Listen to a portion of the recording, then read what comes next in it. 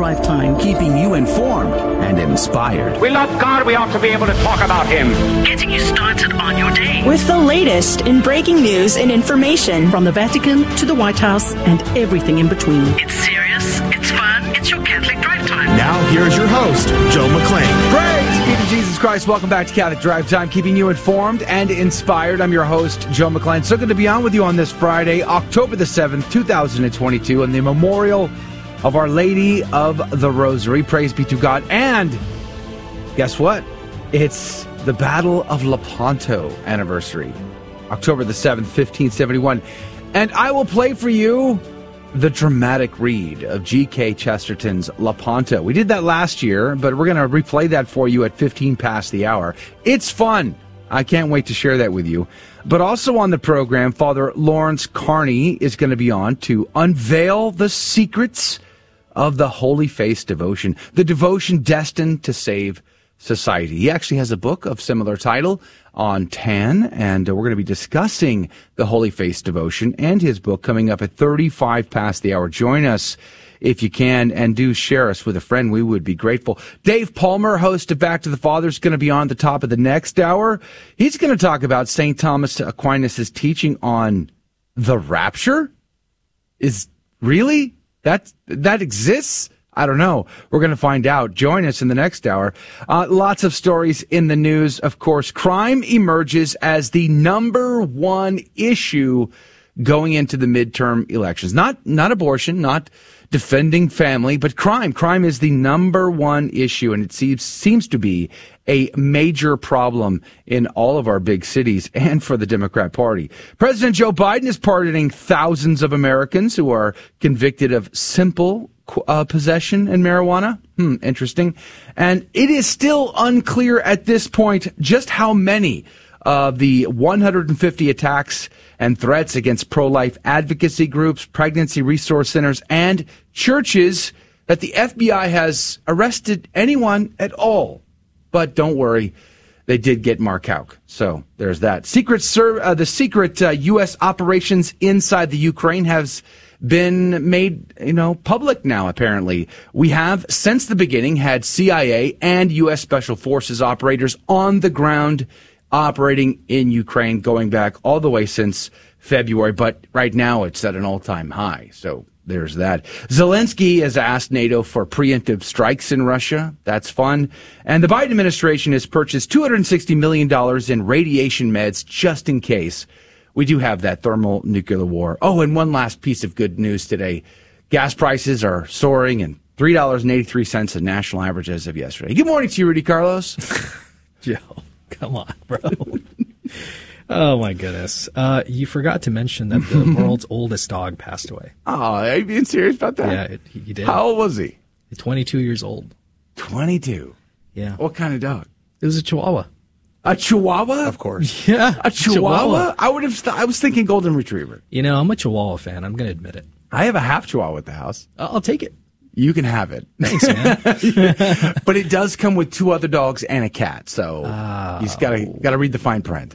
That's a lot of baggage. Trust me. And their bowls and their crates and. Well. Yeah, but you would be beneficial to have such beautiful animals. I'll take the dog. The other ones might get lost on the way home. Sorry, speaking of getting lost, Adrian Fonseca is here on the ones and twos. Good morning to Adrian. Howdy. Praise be to God. It's good to be here. Praise. Is it? It is. Despite of it all, despite of both of y'all's bad news, it's good to be here. Praise be to God. It's another day. The sun will soon be rising. Amen. And it'll be another day to give glory to God. Hang on, wait a minute. Mm-hmm. Are you telling me the sky's not falling? No, not today. Oh, well, that comes later. Now that you bring it up. No, the sky falling comes later. For today, we just have to worry about our own difficulties. We do. So let's offer up our sufferings of the day. Those are enough for us today, and be grateful for the things that God has given us. Amen. And it's the feast of Our Lady of Victory, Feast of the Holy Rosary. So what a wonderful opportunity to celebrate those today. If you have a chance to go to Holy Mass, we may be going to Mass tonight and a procession at our parish. So kind of looking forward to that. But otherwise, it's going to be a sort of a honey-do list weekend, I think. Oof. My wife's got a whole, I need you to do, and rolls out the paper, hits the ground, rolls off the floor. My God, you is. What is all this? You know, you got to get all the stuff done before you go to vacation. That's what she said, too. Yeah. Have you been talking to her? There's like similar talking points there. Yikes. All right, let's jump in. Lots to pray for today and to cover. It's going to be a great conversation. In the name of the Father, the Son, and the Holy Ghost, amen. Remember, O most gracious Virgin Mary, that never was it known that anyone who fled to thy protection, implored thy help, or sought thine intercession was left unaided. Inspired by this confidence, I fly unto thee, O Virgin of Virgins, my mother. To thee do I come, before thee I stand, sinful and sorrowful. O Mother of the Word incarnate, despise not my petitions, but in thy mercy hear and answer me. Amen. In the name of the Father, Son, and the Holy Ghost. And now your headlines with Rudy Carlos. Good morning. Thanks for tuning into Catholic Drive Time. Today's Friday, October 7th, and here are your headlines this morning. The Epoch Times reports 66 U.S. clinics have halted abortions since Supreme Court struck down Roe v. Wade. Here's a little bit of good news here to balance out all the bad we started with.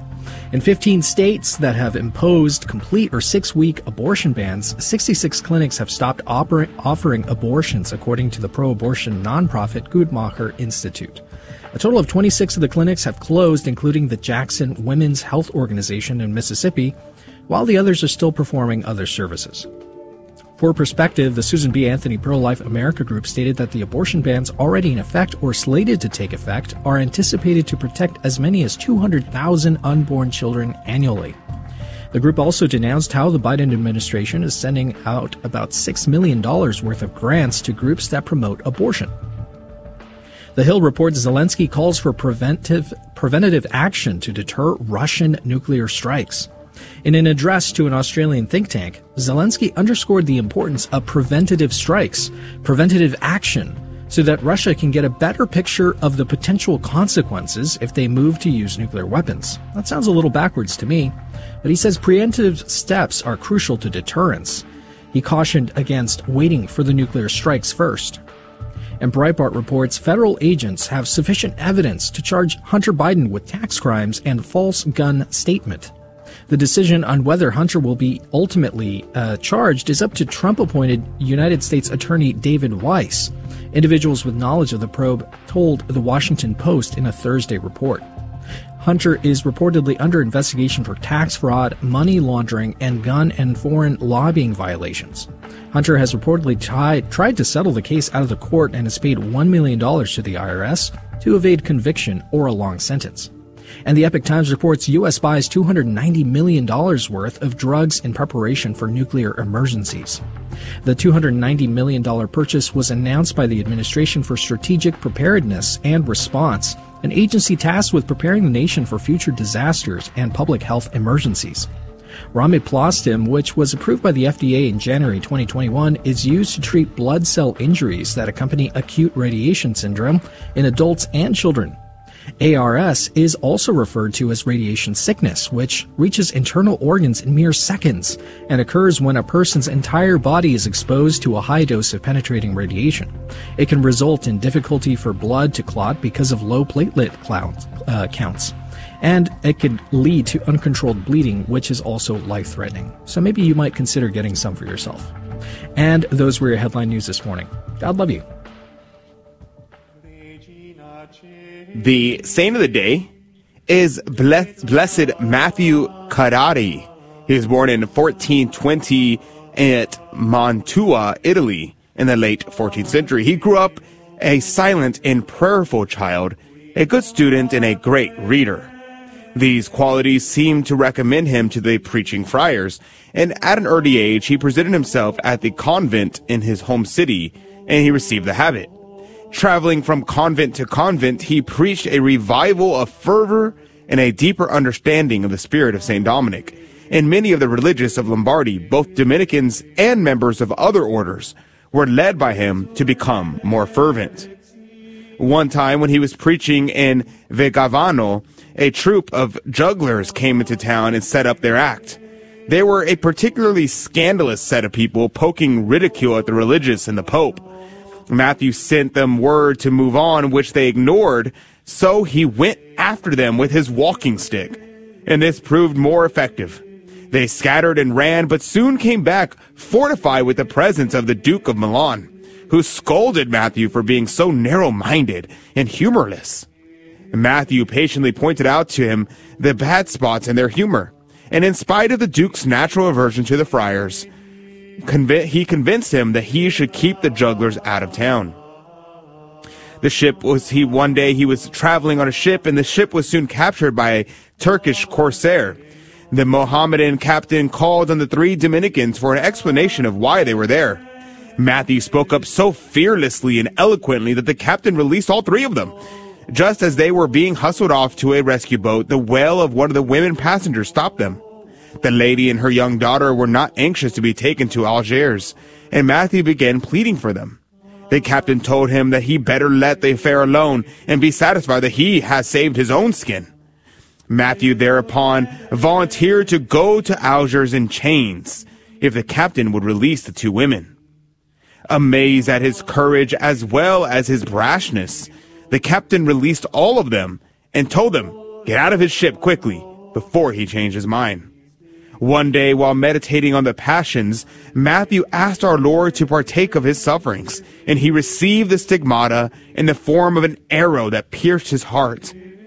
For the remainder of his life, he suffered great pain from his wound. He died on October 5th, 1470. Blessed Matthew Kadari, pray for us. Praise be to God in all things. The gospel today comes to us from Luke chapter 11, verses 15 through 26. When Jesus had driven out a demon, some of the crowd said, by the power of Beelzebul, the prince of demons, he drives out demons. Others, to test him, asked him for a sign from heaven. But he knew their thoughts and said to them, every kingdom divided against itself will be laid waste, and a house will fall against house. And if Satan is divided against himself, how will his kingdom stand? For you say that it is by Beelzebul that I drive out demons.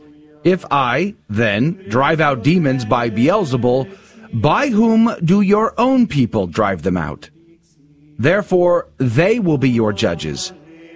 But if it is by the finger of God that I drive out demons, then the kingdom of God has come upon you. When a strong man fully armed guards his palace, his possessions are safe. But when one stronger than he attacks and overcomes him, he takes away the armor on which he relied and distributes the spoils. Whoever is not with me is against me, and whoever does not gather with me scatters. When an unclean spirit goes out of someone, it roams through the arid regions, searching for rest, but finding none, it says, I shall return to my home from which I came. But upon returning, it finds it swept clean and put in order. Then it goes and brings back 7 other spirits more wicked than itself, who move in and dwell there. And the last condition of that man is worse than the first. The gospel of the Lord. Praise to you, Lord Jesus Christ. Adrian, did you find anything? Yes, a couple things from Cornelius Lapide. He says, he kind of makes fun of the devil here. It's kind of funny. He says the inferior demons and wicked men are also commanded by the devil, and these the devil makes use of against us, to tempt us and to vex us. His goods are the souls of sinners, the bodies of the possessed, and the souls of the fathers detained in limbo before Christ. And all of these Christ took away from the devil and bound him in hell. And so people often will mistakenly try to figure out who the strong man is and think the strong man is Christ. But the strong man is the devil. And Christ comes into the home, and he makes an analogy, Cornelius Lapide does. He says that like if Samson, or he even uses the example of Hercules, if you wanted to rob him, you would not be able to unless you bound him down, which is what happens to Samson, right? And spoil him. So you have to take what is his, but first you have to bind him down. And that's why our Lord comes and does this. Now, well, let's just leave it at that for now. And so let's think about the fact that our Lord is stronger than the strong man. Amen. Praise be to God. He conquers the devil. Yeah, amen. All right, coming up after the break, I'm going to share with you the poem by G.K. Chesterton on the Battle of Lepanto. Boy, it's going to be entertaining, and we'll share a little bit about the history and what started the Battle of Lepanto. All that's coming up next. Don't go anywhere. atheists assert the only real form of knowledge is scientific knowledge, thus excluding any sort of religious knowledge, whether philosophical or theological. Such a belief is called scientism, and it's unreasonable for two reasons. First, it's self-refuting. Its truth cannot be verified by the scientific method. It's a metaphysical proposition, and as such, is not scientific knowledge. But if science can't verify the truth of scientism, well then, scientism itself cannot be a legitimate form of knowledge, in which case, it's self-refuting.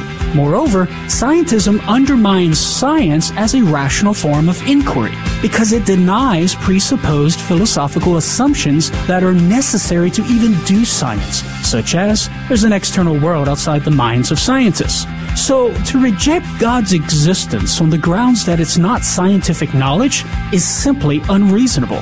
I'm Carlo Broussard with a ready reason for Catholic Answers, Catholic.com.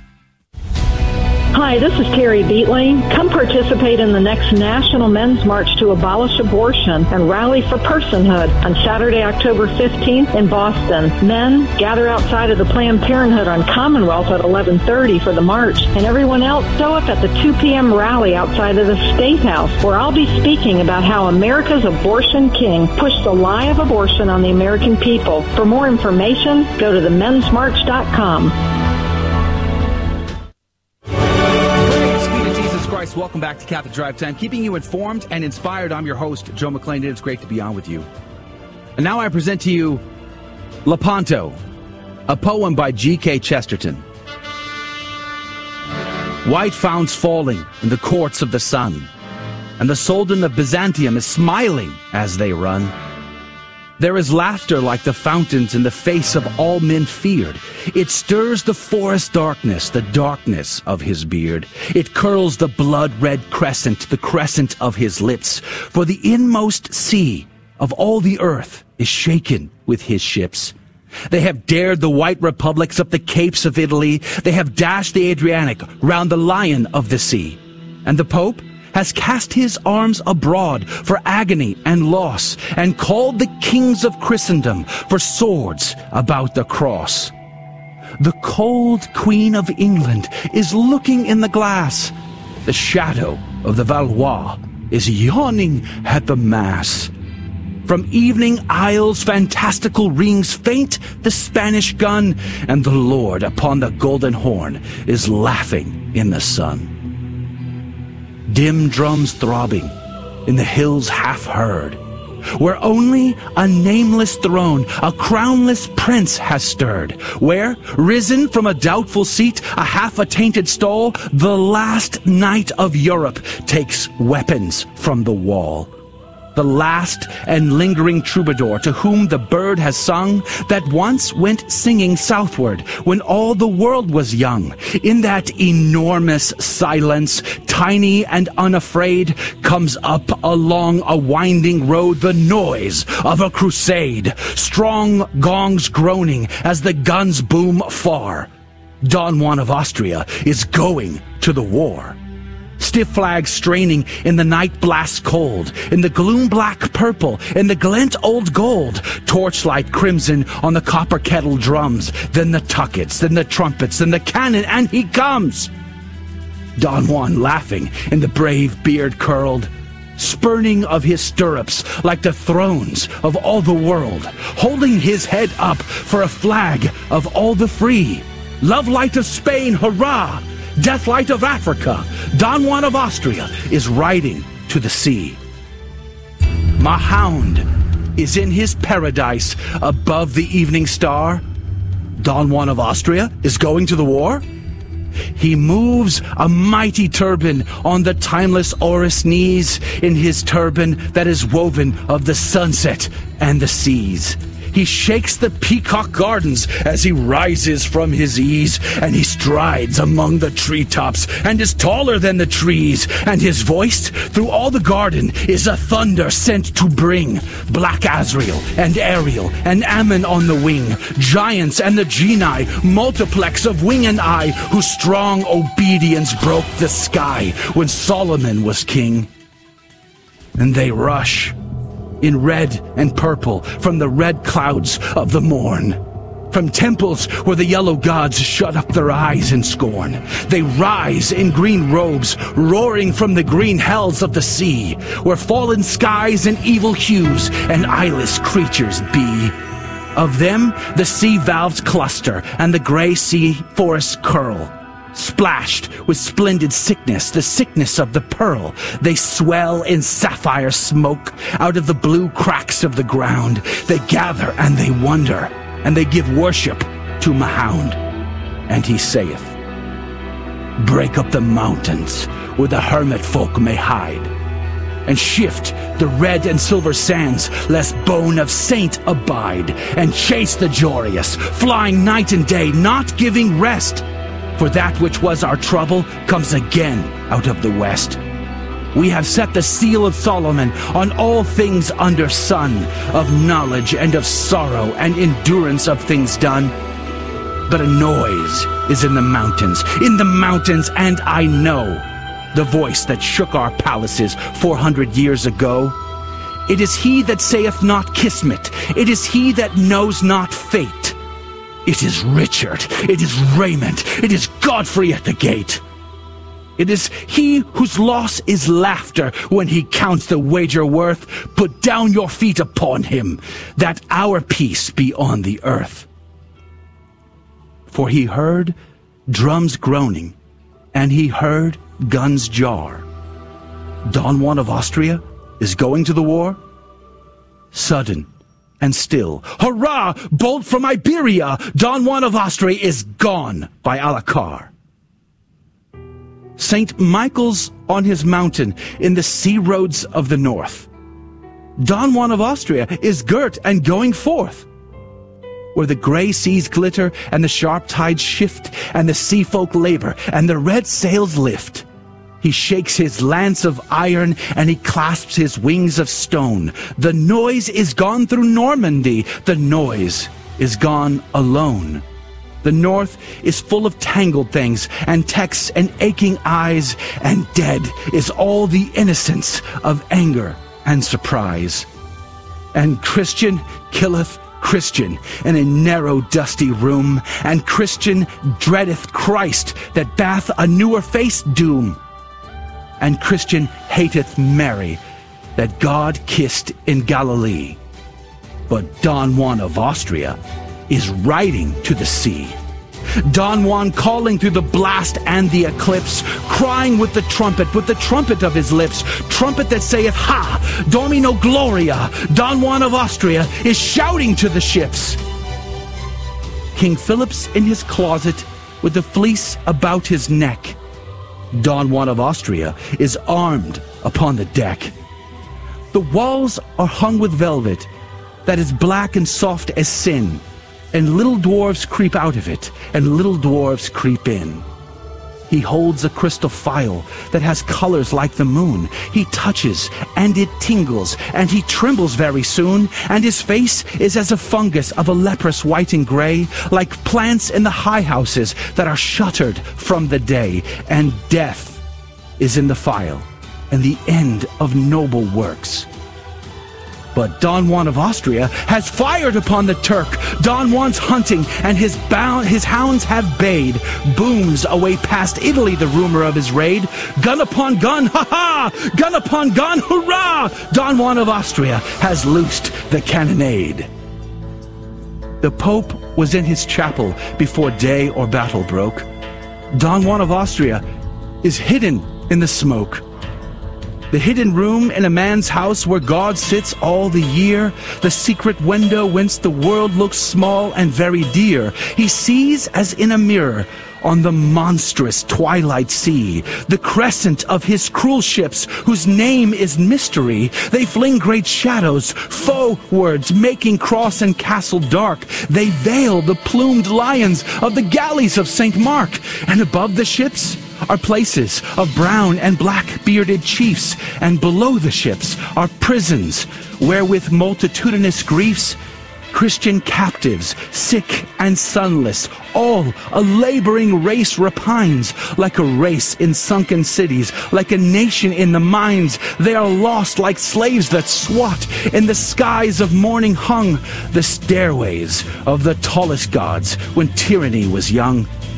They are countless, voiceless, hopeless, as those fallen or fleeing on before the high king's horses in the granite of Babylon.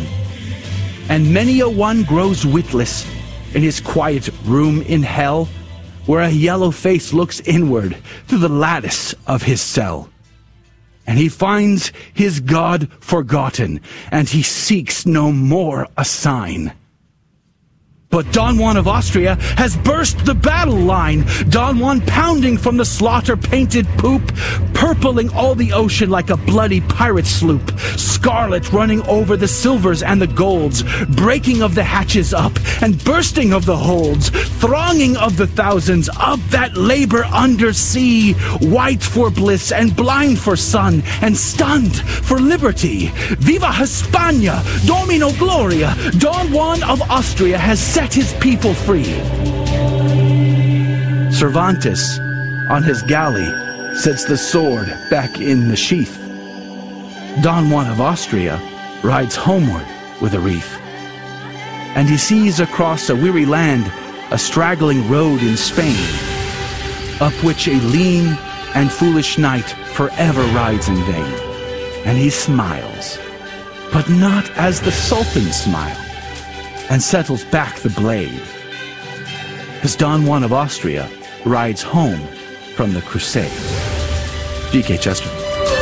Praise be to God in all things. You know, on August the 2nd of 1571, the last remaining outpost on the island of Cyprus that was commanded by Marc Antonio Bragadin surrendered under a negotiated deal with Lala Mustafa Pasha, the Ottoman Turk commander. However, Pasha was a pervert, among other things, and they went back on the deal and they slaughtered his entourage, and they tortured Marc Antonio. Let me read to you what they did. It was a bloody battle, and these heroic men held back 100,000 Turks for a very long time, and they went as long as they could, and he was trying to save as many as he could, which is why he negotiated the surrender.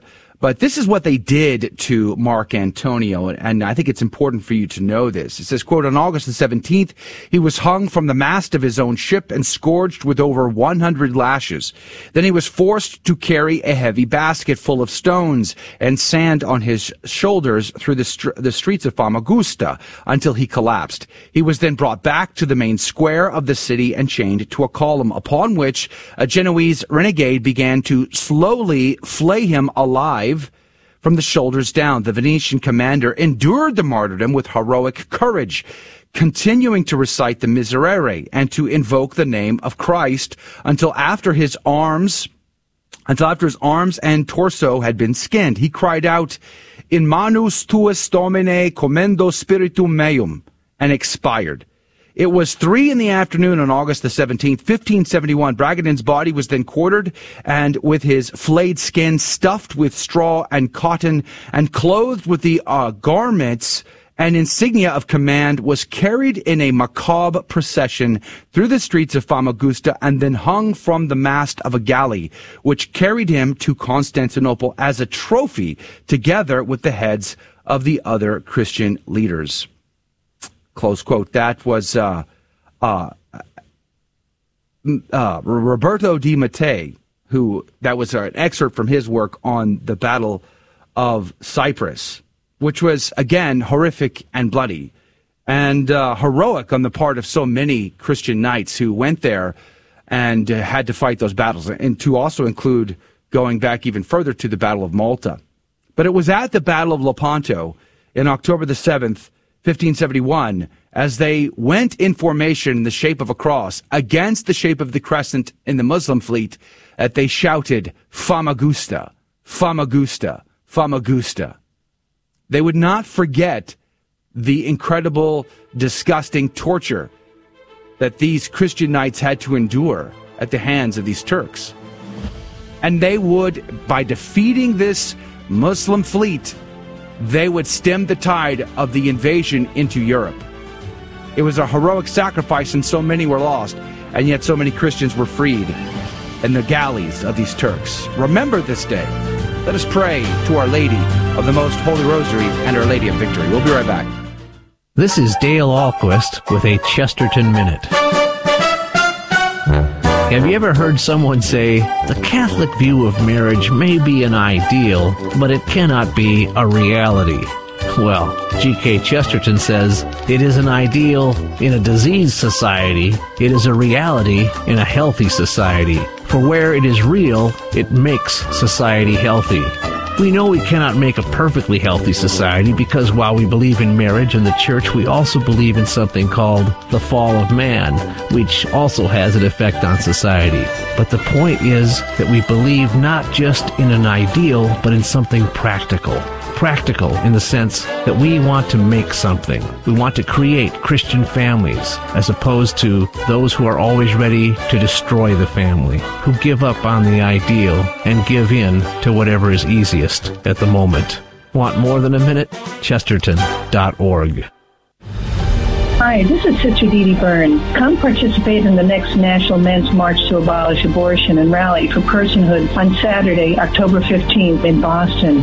Men, gather outside of the Planned Parenthood on Commonwealth at 11:30 a.m. for the march. Everyone else show up at the 2 p.m. rally outside of the State House, where I'll be speaking about the urgent need to be actively pro-life and pro-eternal life. For more information, go to themensmarch.com and please spread the word.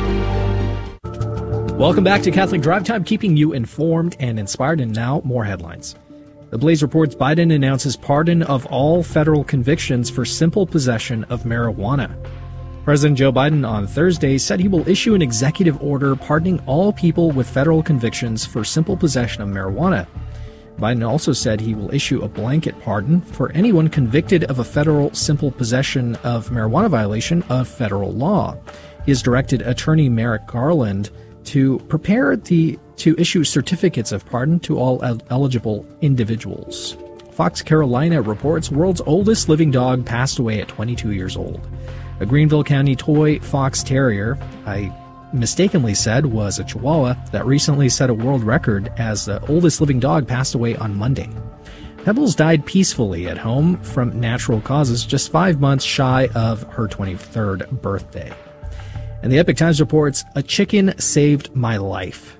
Meet the former Marine giving fellow veterans a new mission. And America, new farmers. One of the bigger problems I had was I no longer had purpose because in the Marine Corps, you're built up to have a pretty big ego, Robert Elliott said. Joe, is that true? This problem isn't unique to Elliott or the Marines specifically, but it's common to many veterans who have recently made the transition from military service back to civilian life. The lack of purpose, structure, and a support network can be devastating to veterans. It certainly was to Elliott until he found a new way to regain all three. His answer was farming.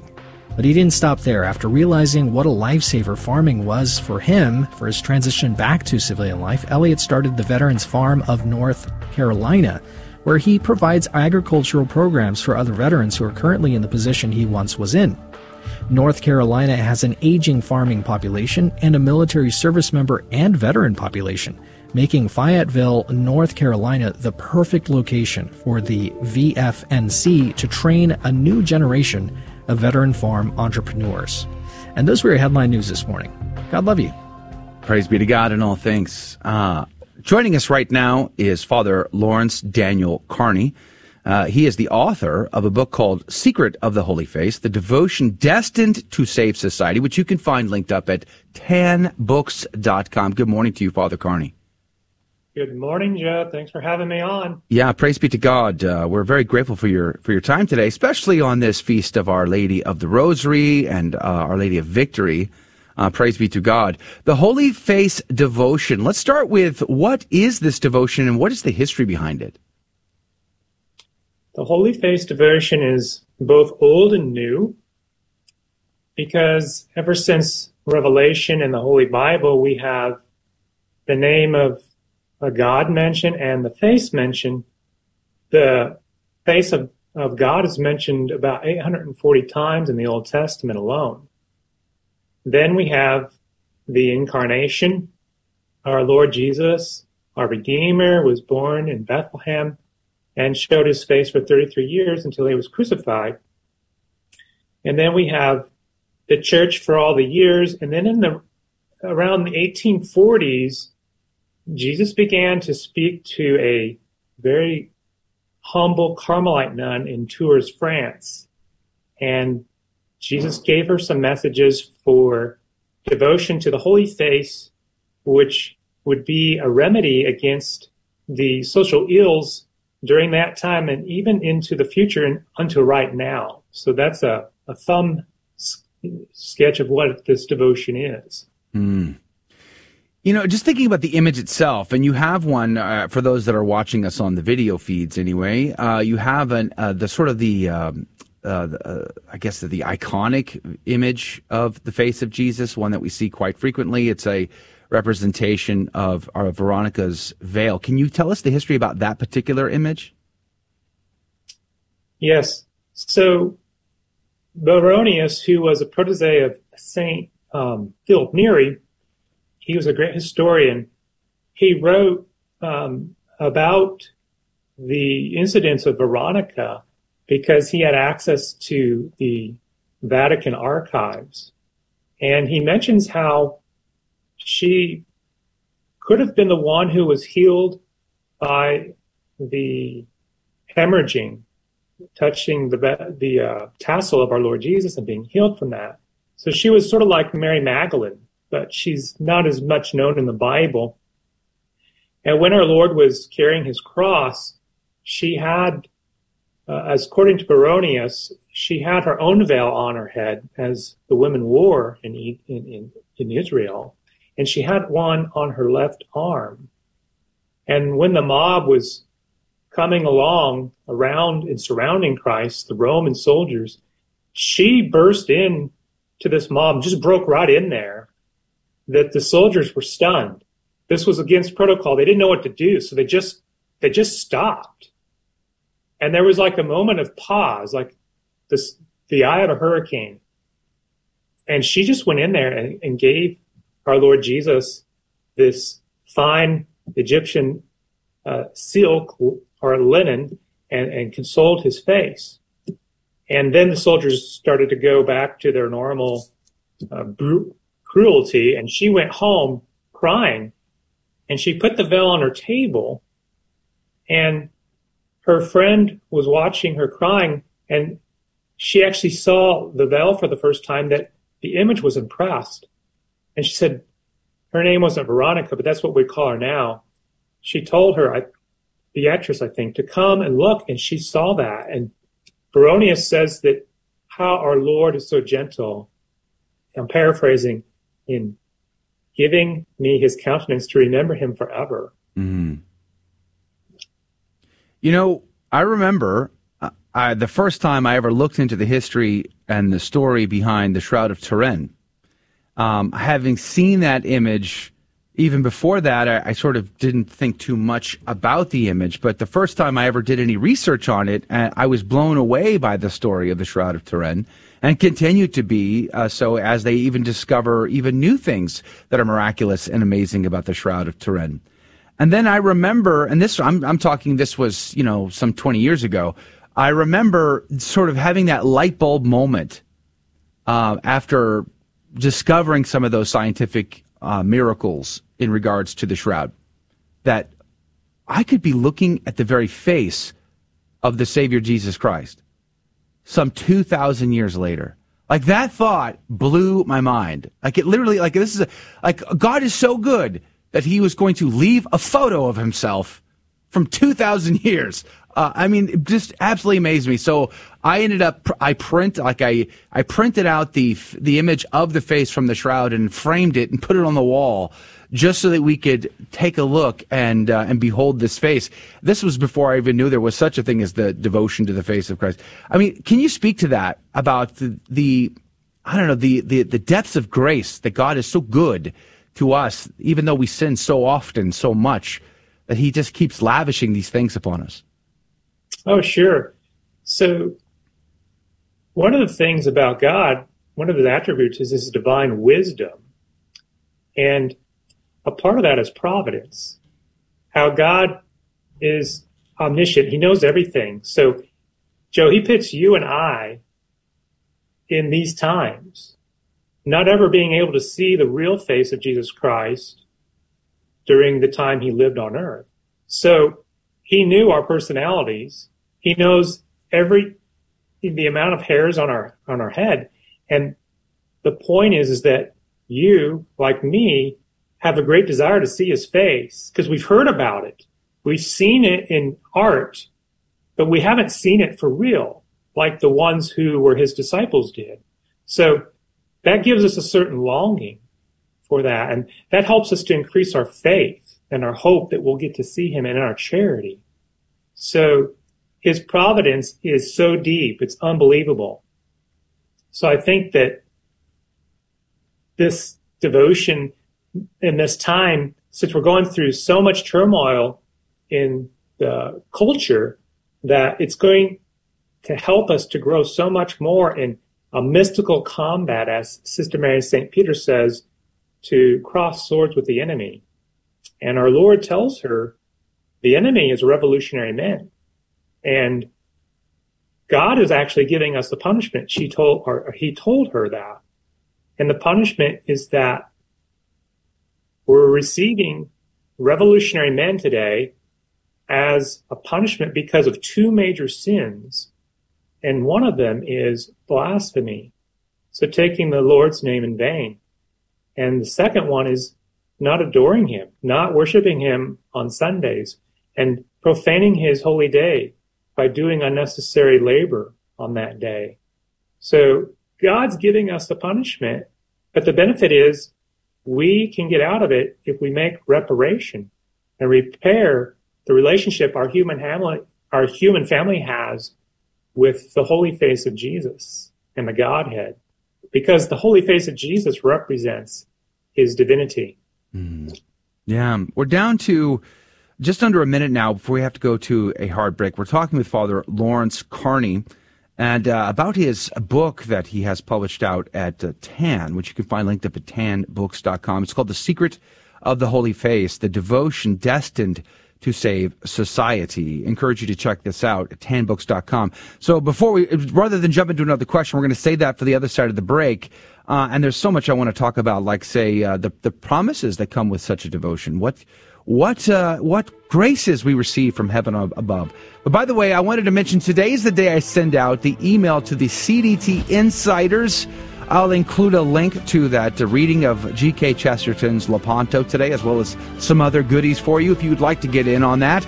Go to our website, grnonline.com/CDT, to sign up for the CDT Insider email list today. It'll come out this afternoon. Don't go anywhere. More is coming up next.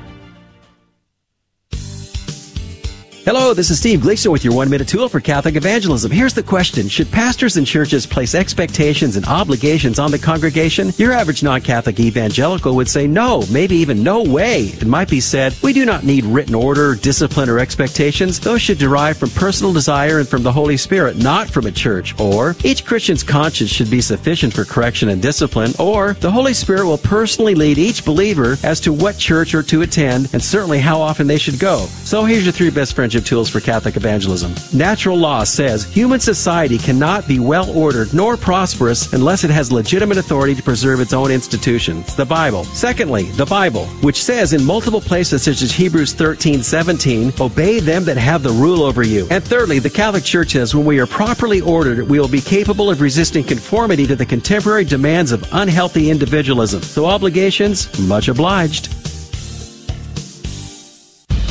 Men, it's time. Participate in the next National Men's March to abolish abortion and rally for personhood on Saturday, October 15th, 11:30 a.m. to 3:30 p.m. in Boston. There is a man connected to every abortion. Men are a big part of the problem, and it's time for all men to take responsibility and be a big part of the solution. All men of goodwill are invited to participate in the march, and everyone else is needed to show up for the rally beginning at 2 p.m. outside of the State House. For more information, go to themensmarch.com and spread the word.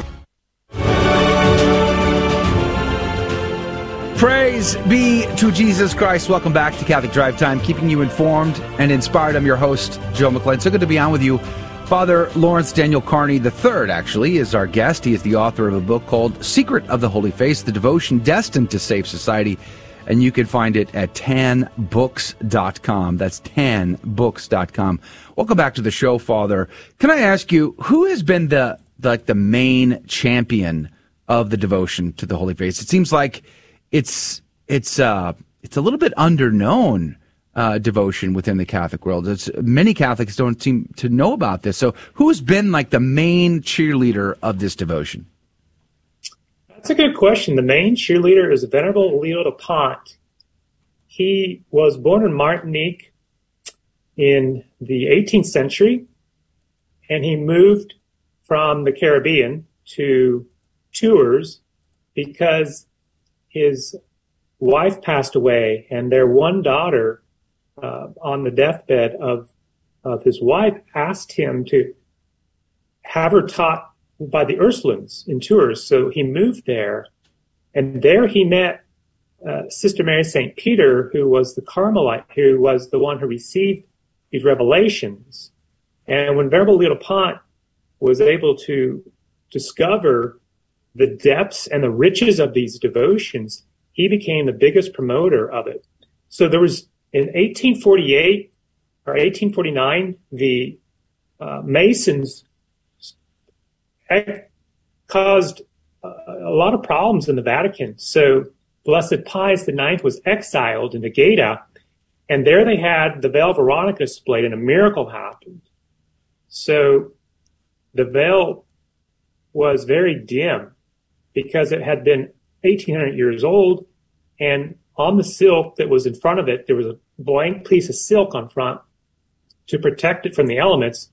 It was blank. So it began to have the bold features of our Lord Jesus, and there was a death-like hue, and artists came and engraved that and sent copies all over Europe. Well, Venerable Leo de Pont got 2 of these, and he put one in his drawing room where he was a lawyer, and he had a oil lamp burning night and day. And people came into his room and asked him, because they knew that he was a man of prayer. So he took the oil that was burning and anointed people with it and started to cure people.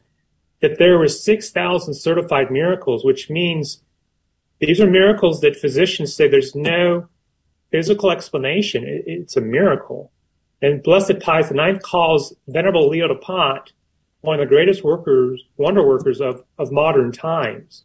And so very few people know about this. And when I found this, I was stunned. Why is this devotion to the Holy Face in the form of the Archconfraternity of the Holy Face not known to the world? And that's because Jesus told Sister Mary St. Peter that this devotion is going to get, basically, I'm paraphrasing, a canonical establishment. But it's not going to be taken very well. It's not going to become popular until later on. And he told her that there's going to be apostles that are going to promote this later on. So Venerable Leo de Pont, for 40 years, was promoting this great devotion to the Holy Face because it was a devotion destined to save society, as Pope Pius IX said. And these 6,000 miracles, I used to be investment show, and I say this all the time. In investments, you try to find little companies that are going to be rising stars because then you make a lot of money. Mm. Well, this devotion is like that. It has all the earmarks of being something great. It just needs to be promoted. That's why the title of my book is called The Secret of the Holy Face, the devotion destined to save society, because it's still a secret. Saint Therese of Lisieux is also another proponent of this devotion, and very few people know about that because she is called Saint Therese of Lisieux of the Child Jesus and of the Holy Face. And when she read the biography of Sister Mary de Saint Pierre, she was very much devoted to the Holy Face of Jesus. And because of reading her biography, she adopted a lot of the life of Sister Mary St. Pierre's holiness into her own holy life. So there's a lot of players here that are known and some are unknown, that there's a lot of things at St. Therese that we don't know that we need to know. And this devotion, I think, is just going to be something that will be one of the greatest devotions that the church will ever receive, like the Rosary. Well, Father, it's interesting because it's recently become more and more popular, I've noticed. I do public square rosary rallies quite regularly. We had blasphemies against Our Lady where they took Our Lady's mantle and made it a transgender flag. We went out to go pray there and a number of other things similar to that.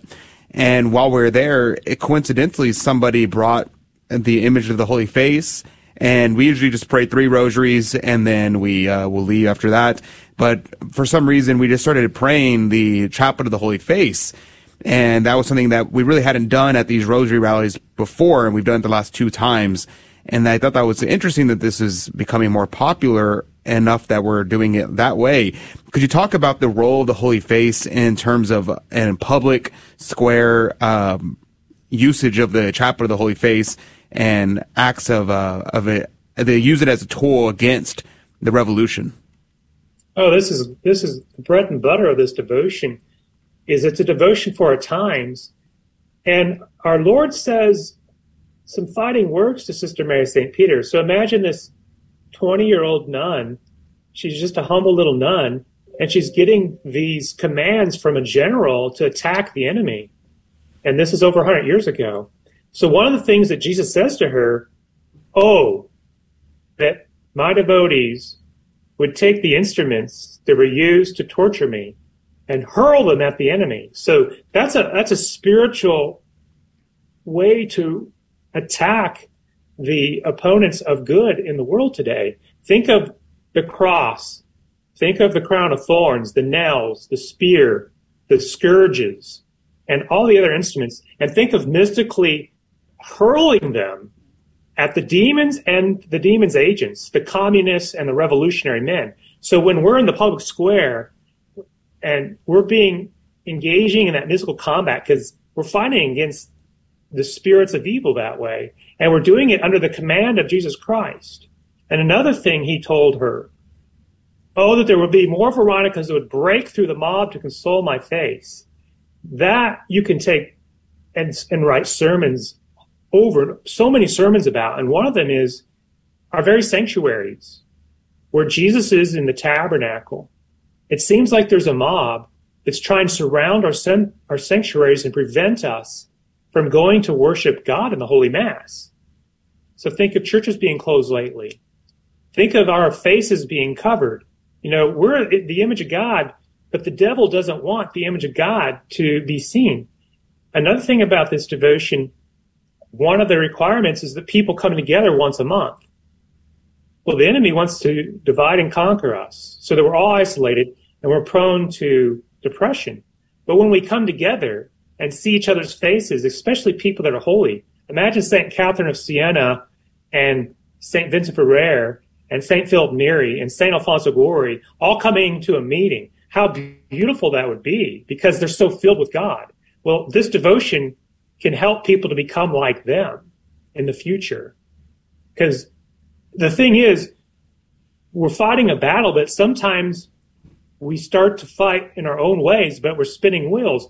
But with the devotion to the Holy Face that our Lord's given to us, it's a sure-felt way to attack and win. We just need people to engage in the mystical combat.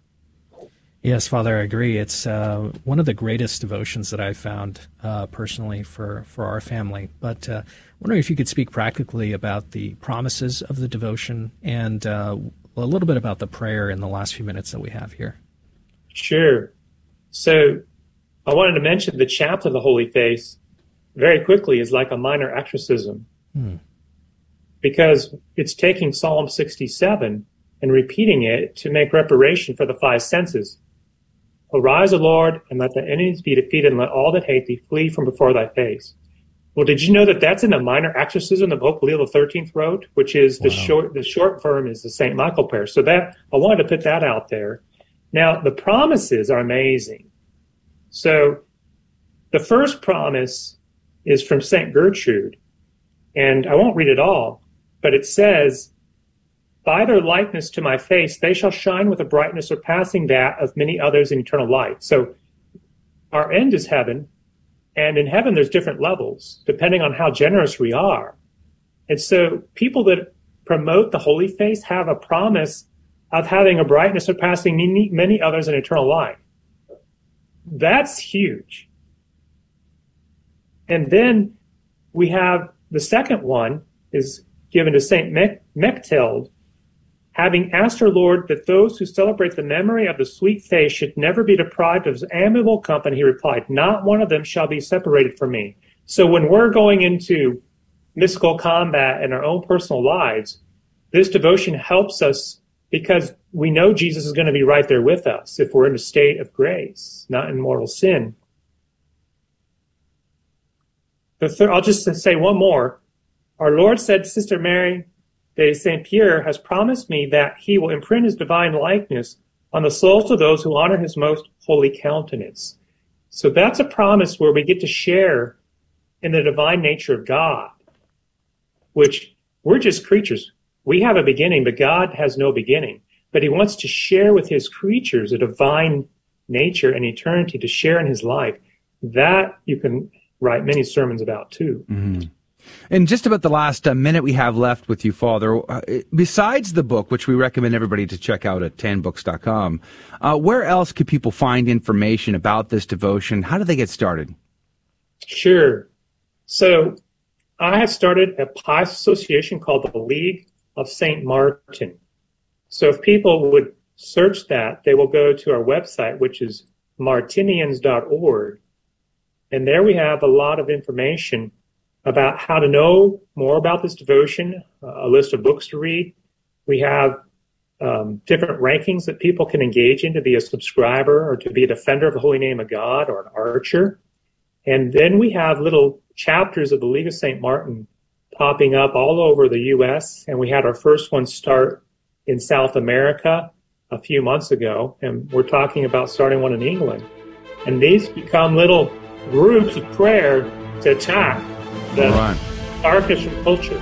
We are out of time, but that website again is martinians.org. Martinians.org. Or check out the book, Secret of the Holy Face, Devotion Destined to Save Society at tanbooks.com. Father Lawrence Daniel Carney III, God bless you. God love you. Thank you for your time today. Thank you. All right, that's going to do it for hour number one and for the week. If you can join us in the second hour, Dave Palmer's going to be on. We're going to be talking about St. Thomas Aquinas and the rapture. All that, grnonline.com. Hi, this is Father Stephen Imperato. Join us in Boston for the next National Men's March to Abolish Abortion and Rally for Personhood on Saturday, October 15th. Men, we will gather outside the Planned Parenthood to begin the march, and then we're going to meet everyone else for a 2 p.m. rally outside of the State House, where I'll be speaking about constitutional personhood for the preborn and where we need to go from here. For more information, go to themensmarch.com. Again, details, mensmarch.com. Join us and spread the word. Hello, this is Steve Gleason with your 1-minute tool for Catholic evangelism. Here's the question for your non-Catholic friend. In your view, was the Virgin Mary simply an obedient woman who willingly gave biological and maternal matter to Jesus and therefore has been given undue adoration? So here's your 3 best friendship tools for Catholic evangelism. Number 1, the Bible. The Virgin Mary is in the first book of the Bible, the last book of the Bible, all through the Gospels, and close to 15 other typologies throughout Scripture. Secondly, the Ark of the Covenant. It was the most revered object in the history of the children of Israel. That ark carried the presence of God. Well, goodness, the Virgin Mary did not just carry the presence of God, she carried God himself. Thirdly, something to think on. If God is a father, he is, and we are known as his children, we are, and the body of Christ are called brothers and sisters, they are, wouldn't God provide a mother for his church? He did. So here's an idea. Ask a wartime veteran who soldiers cry out for in a moment of fear. That's right, their mother. Mother Mary, pray for us. Hi, this is Pam Stenzel. Come participate in the next National Men's March to Abolish Abortion and Rally for Personhood on Saturday, October 15th in Boston. Men gather outside of the Planned Parenthood on Commonwealth at 11:30 a.m. for the march, and then everyone else show up at the 2 p.m. rally outside of the State House, where I'll be speaking about the need to value and protect every preborn baby from fertilization. For more information, go to themensmarch.com and spread the word. Are you on the CDT Insider email list? Hi, Joe McClain here. And every week I send you cool stuff straight to your inbox. Goodies that you're not going to want to miss. Go to grnonline.com. This is KSHJAM 1430 Houston, part of the Guadalupe Radio Network. We are 100% listener supported. And do you know what that means? This is your radio station. Thank you so much for your generous support. Praise be to Jesus Christ. Welcome back to Catholic Drive Time, keeping you informed and inspired. I'm your host, Joe McClain. So good to be on with you. Hopefully you caught that conversation with Father Lawrence Carney. If you missed it, you can always catch the podcast of it. It'll be available, I don't know, about an hour after the show or so, or even sooner. You can find it linked up on our website at grnonline.com/CDT. That's grnonline.com/CDT. You can also find it on iTunes or Spotify or on the Google Play Store. But probably the best way of all is to just download your mobile app. You know, the Guadalupe Radio Network mobile app. It's easy. Right on your iOS or your Android device. Search for the Guadalupe Radio Network. Download it today. It allows you to listen to your local GRN radio station 24/7, clear as crystal. Praise be to God. And then, of course, you can find your local station manager information. You can donate. Praise be to God. Please do consider that. You can also find scheduling information, and the podcasts of our GRN-produced programs are there as well in the flyout. So look for the Catholic Drive Time podcast in the Guadalupe Radio Network mobile app. Download that in your iOS or Android app store today. But great conversation about the Holy Face devotion. My mind is still blown about the fact that we have relics of the Holy Face just to this day. Yeah. It just blows my mind to think about it. And yet there are people who will go back and try and be funny about it, and they'll say, oh, we've reconstructed the face of Jesus, and this is what he really looks like. He looks like Ötzi the Iceman. Yeah, exactly. He looks like that. By the way, I had some shoes designed from his original shoes that were found. But anyway, that's a side story. Yeah. They were minimalist shoes. But anyway, yeah, that's not what Jesus looked like. We have the relics. We have the receipts. We have the receipts. Yeah.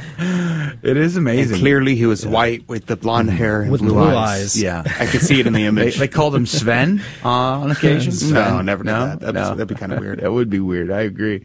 But yeah, it's fascinating to me. And then I once watched a video that went through the evidence that linked up the face cloth of Oviedum to the shroud, and they matched the stains. So there's like these liquid stains on each of the cloths, and one is blood stains, one is a clear liquid, and they matched them up in shape and size. Wow. And positioning.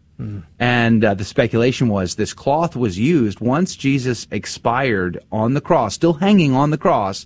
They went up and covered his face with this cloth. But at that point, the blood begins to break down, and you get a clear liquid and a red liquid that separates, and that liquid started to come out of his nostrils and his mouth, and then that stained that cloth. And then they took him down and laid him flat to prepare him to take him into the tomb. And then that's when they wrapped him in the shroud, the shroud of Turin's cloth. Yeah. And then, so they were able to match these two cloths up, and they also were able to match up, I think it was DNA, or no, it was blood type. They were able to match up blood type from the two cloths as well. You know what also blows doesn't that blow your mind? That does, but you know what also blows my mind is what they would have. I hate to be like an emotionalist here, but like what they would have been feeling. It must have been over. Their whole world was shattered as they're wrapping him in the cloth, and they think this is done. It's done. There's no way. Yeah. It's over. Yeah. And then the joy of Could you imagine being around to see Jesus when he comes back? I won't be, because I'm going to be raptured out of here. But you guys might get to see it. I'll stick around. I'm going to start a rapture service for is that like taking care of pets. Is that a new Christian song? I'm just curious. I wonder what St. Thomas Aquinas would have to say on the rapture. Joining us now is Dave Palmer, host of Back to the Father. Good morning to you, Dave. Good morning, Joe. Praise be with you. Praise be to God. We're glad to have you on the show again today. When you proposed to talk about St. Thomas Aquinas' teaching on the rapture, I didn't realize he had a teaching on the rapture. blew my mind. What brought this up? Yeah, it's kind of a trick topic because he doesn't speak, of course, of the rapture. I think the rapture actually came about after the time of St. 19th century. But he has an interesting question in the Summa, in the second part of the Summa, at the very, very end, under gratuitous graces, and it's called on rapture. Okay, so it's not the rapture, but it's about rapture. And it's really very fascinating because he's talking about the soul of man being carried away by God. And the example he uses is St. Paul. I don't know if you're familiar with this passage in 2 Corinthians 12:2-5, when St. Paul talks about, I know someone in Christ who 14 years ago was caught up to the third heaven. Okay, it sounds kind of rapture-ish, doesn't it? It does, yeah. And the experts say, for some reason, St. Paul was talking in third person about himself. So he's talking about himself being caught up to the third heaven. And so St. Thomas Aquinas and many of the doctors spent a lot of attention on this. They say he was raptured, which means his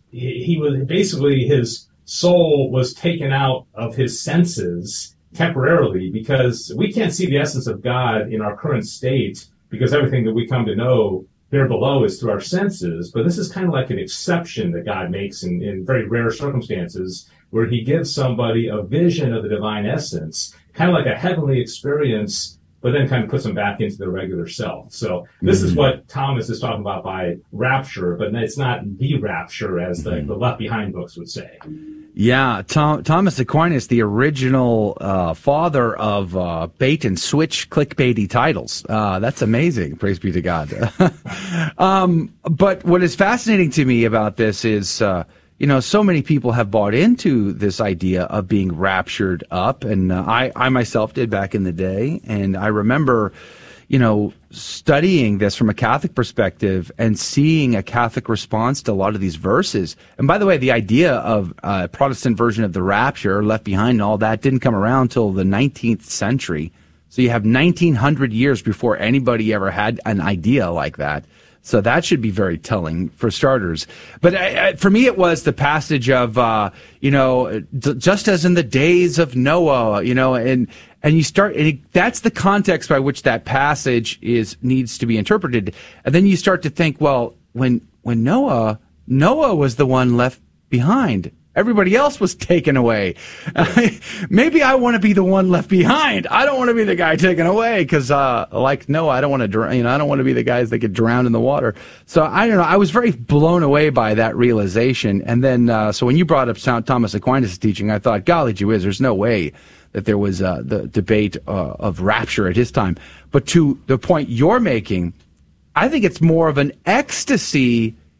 And so many saints have enjoyed the ecstasies of being enraptured by our Lord in prayer or in visions. Padre Pio, so many. Saint Joseph of Cupertino.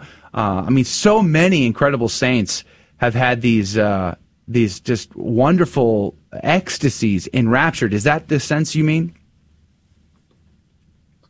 Yeah, well, I think Thomas makes a distinction between ecstasy and rapture. In fact, he quotes Acts 10:10, where Peter is said to, it says, there came upon him an ecstasy of mind. I think, and I'm still, digging through this and doing a lot of research because it's absolutely fascinating. I think there is a distinction between ecstasy and rapture. And there's also some references to Old Testament figures who had this vision of God. But again, the thing that Thomas is wrestling with is that he's adamant that here below in this life, we cannot see the essence of God because everything that we come to know is sensible, right? We have to know things through our senses. So all of a sudden, St. Paul in this verse in 2 Corinthians is saying, I was caught up into paradise and heard ineffable things which no one may utter. And it sounds like he's having a vision of God, which kind of breaks the rule. And so Thomas is trying to figure out exactly, well, how can this happen if he's having a vision of God, but then he continues on with his life because that's not supposed to happen. So I believe there is a distinction between ecstasy and rapture. I think rapture is a different thing, but I'll have to dig into that a little bit more. A minute ago, you were talking about why people were speculating that St. Paul spoke of himself in the third person. I have often found that very, very fascinating. I guess I've always seen it in a similar way that John would refer to himself as the disciple whom Jesus loved. Also, it's sort of in that third person of narrative voice. But I wonder, and I'm going to speculate, and I'd like to get your take on this. I've experienced some mystical things in my life that are profound and had major impact on my trajectory. And I've told people about them many times, but to be honest, every time I do, I always feel embarrassed by it. I'm not sure why, but I always have. Could it be that Paul felt embarrassed by that? I think, in verse 5 of that chapter, he says, about this person I will boast, but about myself I will not boast, except about my weaknesses. So I think you're exactly right. I think then he goes into this whole thing about I'm not going to boast and I'm going to boast. And so I think you're exactly right, is that he felt uncomfortable giving himself this, like bragging about it, because he's trying to be humble. And this is obviously a pretty big thing. But he clearly talks about this as a different person. But all the research I've done, and I don't know if you guys have dug into this, seems like all the church fathers thinks he's talking about himself, but for whatever reason, he doesn't refer to it as being himself. But and I had what I would consider a mystical experience one time, and you're right, it's a little weird because first of all, some people may not believe it, and secondly, it sounds a little boastful, like God's giving you some kind of special privilege that they're not giving other people. So I understand. Yeah, but I don't have a problem hearing it from other people. I never feel embarrassed when someone else shares their experiences with me. I always am blown away by that, and I give God praise for what He does in the lives of others. But when it's me, it definitely feels more embarrassing for sure, for some odd reason. Now, what do you make of the third heaven in St. Paul's account? Yeah, the only thing I can think of is that we know there are going to be different levels of heaven, and we've talked about that before, the different hierarchies of angels. I think, what was that, last week we were talking about that? And that there are different levels, different degrees. So I think this just happens to be the one that he was lifted up to. But exactly what the third heaven and how it just is different from the second heaven or the first heaven, I'm not exactly sure. But I think it just goes in more evidence that there are different levels of experience of the perfection of heaven. So Aquinas didn't comment on the third heaven? Not specifically that I've read of. No, I think that was, and again, I last night I read through all the corpuses of it and got the general gist of it. By the time the show comes along today, I'll probably have an answer for that. But I don't know. I don't think in that particular question and article that wasn't his focus. It was more on the experience that Paul had.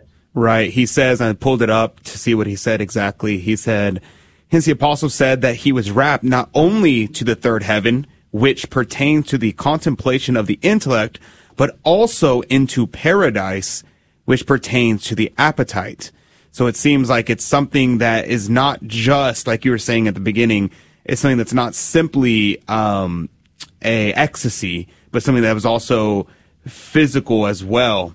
So it's kind of interesting because he also says in the Article 3 in the same question that we have to understand this as something corporeal, and thus the third heaven denotes the same place as which some people think is the Garden of Eden, because some people believe that the Garden of Eden was brought up, and St. Thomas would believe this as well. He believes Elijah and Enoch were taken up to the place of the where the Garden of Eden was moved to. And so the Garden of Eden is no longer on earth, according to St. Thomas, and that's where Elijah and Enoch is. And it seems like he's saying this is something like that. Yeah, there's one of the articles says, whether while in this state, Paul's soul was wholly separated from his body. And St. Thomas Aquinas says, no, that wasn't the case. So, yeah, you're right, Adrian. It's fascinating because it really has to do with, our body-soul composite. What exactly is our experience of heaven going to be like? What about separated souls right now that are in heaven that are not attached, so to speak, to a body? And really, it's Thomas trying to make a distinction between the different levels of what life is like here, what we can experience God like here and in heaven, and then kind of this middle ground of rapture and ecstasy where you get a little foretaste of it, but you're not in heaven, but you're getting that experience, which is extremely unusual. All right, praise be to God. Check out Dave Palmer and Back to the Father, 1 p.m. Central, 2 Eastern, at GRN Online on YouTube and on Facebook.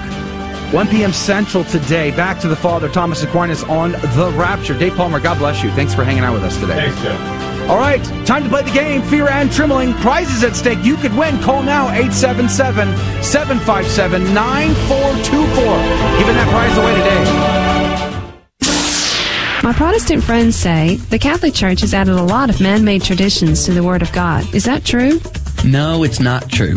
Protestants go by the written Word of God alone or sacred Scripture alone. Catholics go by the entire Word of God as it is found in sacred Scripture and sacred tradition. All of the Word of God was originally passed down as oral tradition. Eventually, some of it was written down. This became sacred Scripture or written tradition. However, Scripture itself tells us that not all the things that Jesus said and did were written down. That's where sacred tradition comes in. Paul says this about tradition. 2 Thessalonians 2:15. So then, brethren, stand firm and hold to the traditions which you were taught by us, either by word of mouth or by letter. Traditions taught by word of mouth and traditions taught by letter. Sacred Scripture and sacred tradition. In 1 Corinthians 11:2, Paul commends them for maintaining the traditions as he has delivered them. Sacred Scripture and sacred tradition. 2 Timothy 2, verse 2. And what you have heard from me before many witnesses, entrust to faithful men who will be able to teach others also. This is an instance in Scripture of Paul commanding the passing on of oral tradition. 1 Thessalonians 2, verse 13. And we also thank God constantly for this, that when you received the word of God which you heard from us, you accepted it not as the word of men, but as what it really is, the word of God. They received as the word of God that which they heard, not simply that which they read in Scripture. In other words, the Bible clearly supports the Catholic Church's teaching that the word of God is contained in both sacred Scripture and sacred tradition. A beacon of truth in a troubled world. This is the Guadalupe Radio Network. Radio for your soul.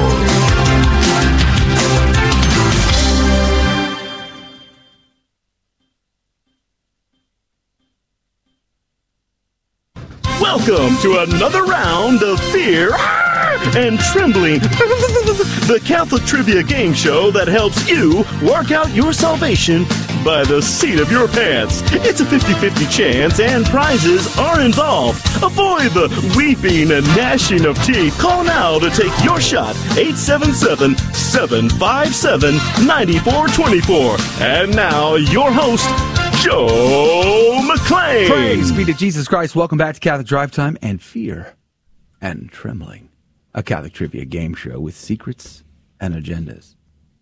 Just don't tell anybody. Ever. Do you know what I'm saying? Okay. Well, if you'll do that, then here's the deal. Number one, we like to teach the faith. So we look for teachable moments in the questions where you might learn something you did not know before. And there's at least one today. I'm going to say two. We're on the board for 2 learnable, teachable moments today. Praise be to God. And then, of course, we like to have a laugh. We like to have a chuckle, and our callers laugh with us. It is the funnest part of all. And we give out prizes, which means this is an incentive for everybody, because you could learn something, laugh, and then win. Praise be to God. And today's the day we actually give out those prizes, which means there's going to be a winner in just a few minutes. Praise be to Jesus. Now, here's the kicker, though. If you're just joining us, I shall explain. I have 3 Catholic trivia questions in front of me. But out of these 3, we do not ask the caller any of them. They don't need to know. They might not know any of these answers, but they could still win. And that's because instead of asking them, I will ask Rudy and I will ask Adrian. One of them will give us a correct answer. The other will not. And the caller will then have 15 seconds on the clock to make a decision. Whomst do they trust more, Rudy or Adrian? They always trust me, of course, but at that point, all the correct answers go into the coffee cup of divine providence to win this week's prize. What could they win, Rudy? Praise be to God. Today's the day we draw the winner, and the winner this week is going to win a 12-pack of Divinia water. And you might be wondering, what? A 12-pack of water? What? Nice. 12 what are we talking are about perfect here? For Fridays. Yeah. Well, Divinia water is the most distinguished bottled water on the market, and it's free from microplastics, heavy metals, pharmaceuticals, and hundreds of other contaminants. And when I say pharmaceuticals, you got to read between the lines here, because we had a really interesting conversation with Teresa Marsano about what's going into the water supply. Well, it's free of all of that. If you're curious about what I'm talking about, go on our YouTube and look up Teresa Marsano. Now, this water is bottled in pristine Idaho on a bottling line blessed by a Catholic priest, and additionally, Divinia is run by a Catholic family dedicated to preserving God's natural surroundings. They ship right to your door, and they offer convenient subscription services. And if you want to learn a little bit more about how they process the water and what they're all about, go to diviniawater.com. And I just want to say thank you, diviniawater.com, for sponsoring our show this week.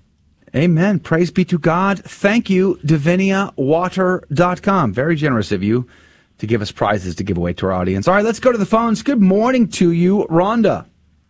Good morning, everyone. Praise be to God. Rhonda, how are you? Praise be to God. I'm doing good, thank you. And how are all of you guys? We are alive, and that counts.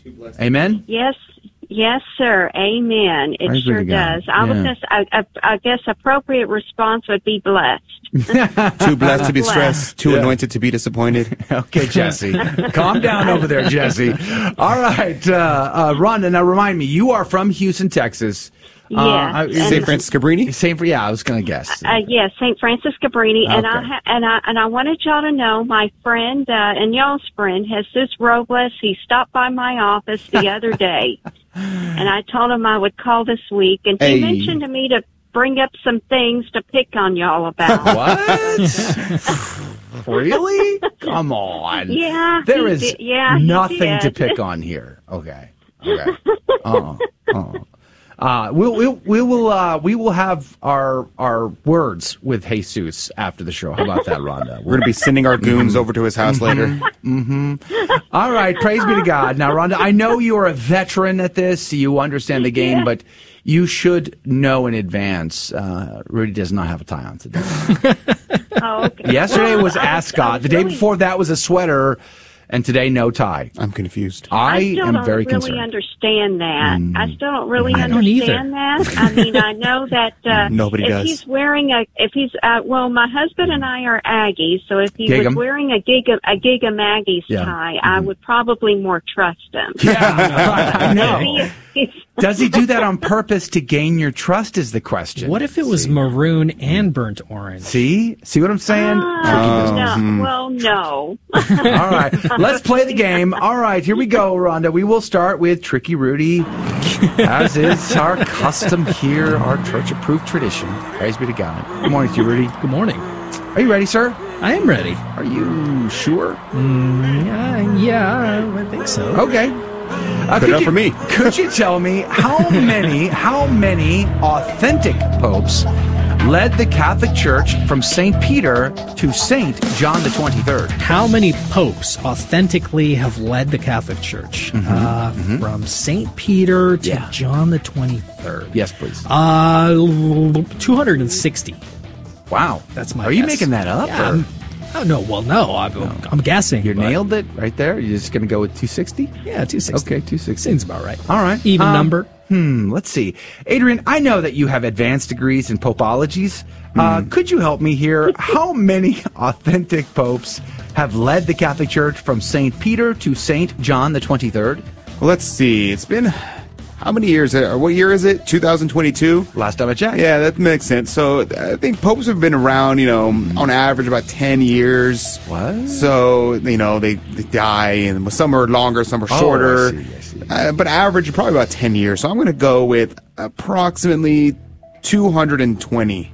220. 220. Okay, so I see what you did there. This is an over-under kind of game, 10. right? You just went times 10. Exactly. Got it. Okay. This is like an over-under, like if I get closer. You're playing the numbers. You're playing the averages. Okay. All right. Well, Rhonda in Houston, you got options here. Adrian's on the board for 220, whereas Rudy says 260. 15 seconds on the clock. Who was right? Who was wrong? Rhonda, what say you? Look to the left and look to the right, and I'll go with Rudy. Whoa! Whoa, good guess. Good guess. That was amazing. Did she get extra points for rhyming? I think maybe. I told my friend Jesus I was gonna surprise y'all. Well, y'all success. Job done. Job done, Rhonda. We're surprised. Praise be to God. I like that. We may have to put that on a button, actually. That's good. All right, let's go with our second question here. We're going to go to Adrian first because why not? Adrian, can you tell me, what is the name of the large fan? A large fan used in pontifical functions. Mm-hmm. The large, like, electric fan? You tell me, buddy. Oh. You tell me. Oh, you're talking about the big fan of those pictures of, like, Pius XII that the guys are holding next to him and, like, fanning him with because, you know, he's wearing a lot of clothes. Uh-huh. That would be a flabellum. I'm sorry, Gesundheit. I'm sorry, what was it? A flabellum. Oh, that was your answer. A flabella of what? A flabellum. A flabellum. Mm-hmm. Flabellum. Or if you want to use the plural form, flabella. Flabella.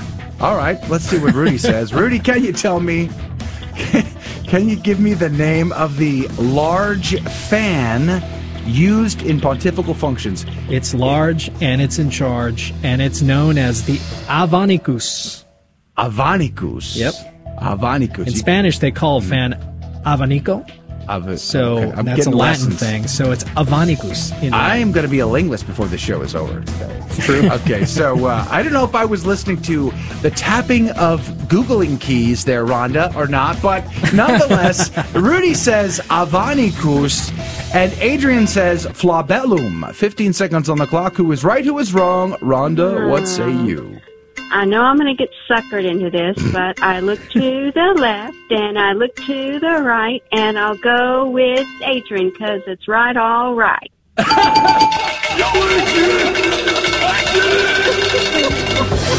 Can you write a jingle for us? Rhonda, we need a jingle. Rhonda's winning right now. She's winning at life. She's winning at life. That's right. Praise be to God. I already kind of do like a cheerleading thing whenever y'all have the like the share-a-thons or something. Oh, amen. Praise be to God. We love it, Rhonda. All right, you are right. Flabellum is correct. Not Avanicus. It was flabellum. You did well. So that is the correct answer. Let's go with the third one here. Back to Rudy. Rudy, can you tell me, what does the church call a heathen or one who practices idolatry? Of course. Don't look at me like that. Of course. Well, that's what's known as our ecumenical brethren. Oh. Yeah. Ecumenical soon-to-be saints? Brethren. Soon-to-be saints. Okay. Yeah. Okay. Well, ecumenical brethren, that's your answer. We love them. I see. Adrian, I know that you have a lot of experience with paganism. Could you tell me, what does the church call a heathen or one who practices idolatry? Well, considering you gave us the answer, I'm going to go with the pagan.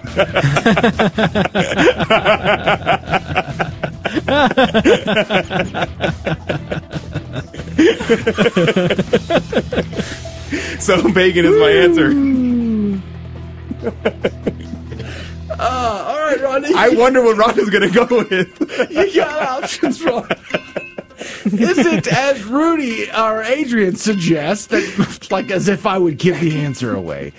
He says it's paganism or pagan, but Rudy says it's called our ecumenical brethren. 15 seconds on the clock. Who is right? Who is wrong? Rhonda, what say you?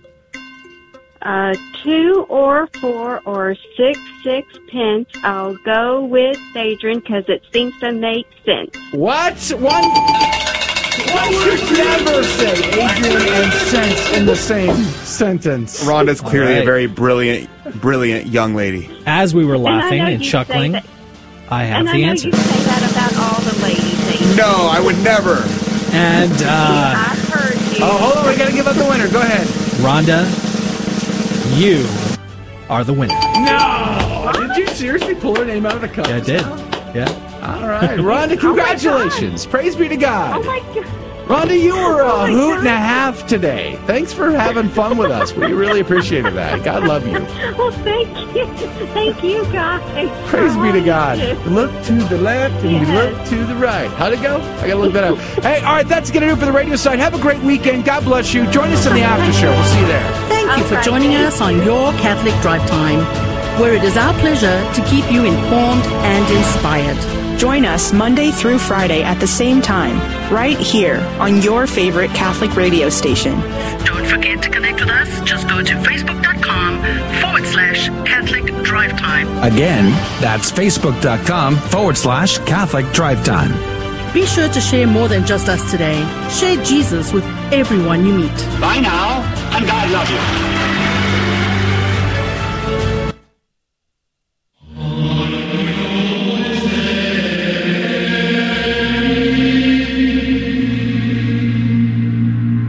The Guadalupe Radio Network now brings you the Holy Sacrifice of the Mass from the chapel at Our Lady of Corpus Christi in Corpus Christi, Texas. Welcome to the Holy Mass at Our Lady of Corpus Christi Chapel. Today we celebrate the memorial of Our Lady of the Rosary. The intention for today's Mass is for all of our online viewers and for those joining us through Guadalupe Radio Media.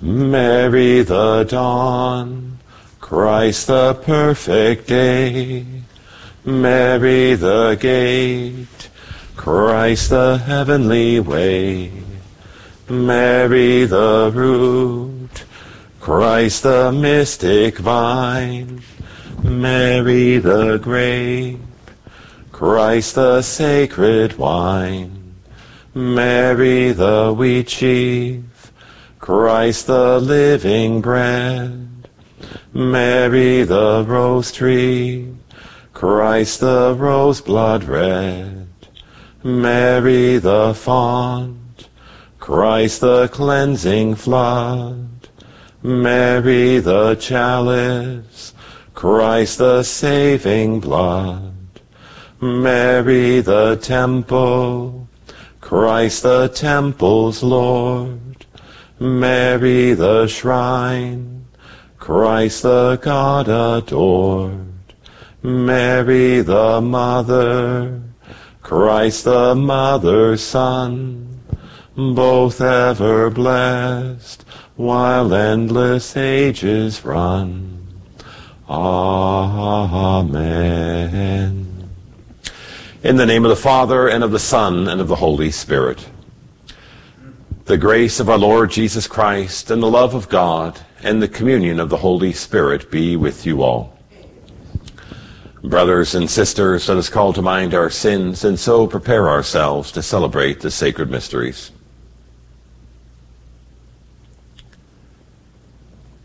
I confess to Almighty God, and to you, my brothers and sisters, that I have greatly sinned, in my thoughts and in my words, in what I have done and in what I have failed to do, through my fault, through my most grievous fault.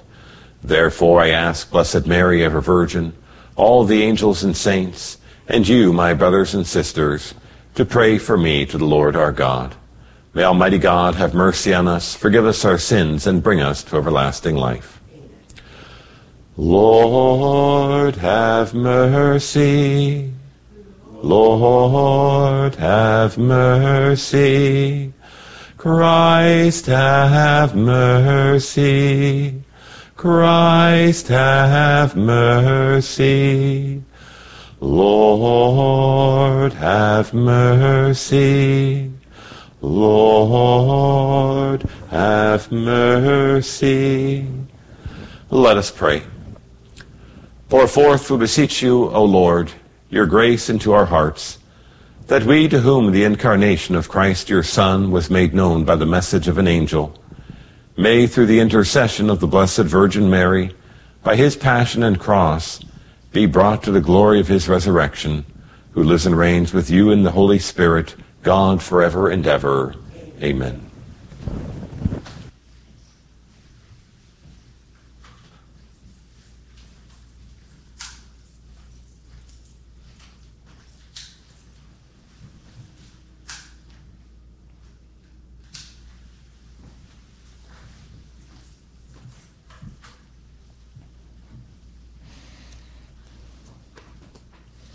A reading from the Acts of the Apostles.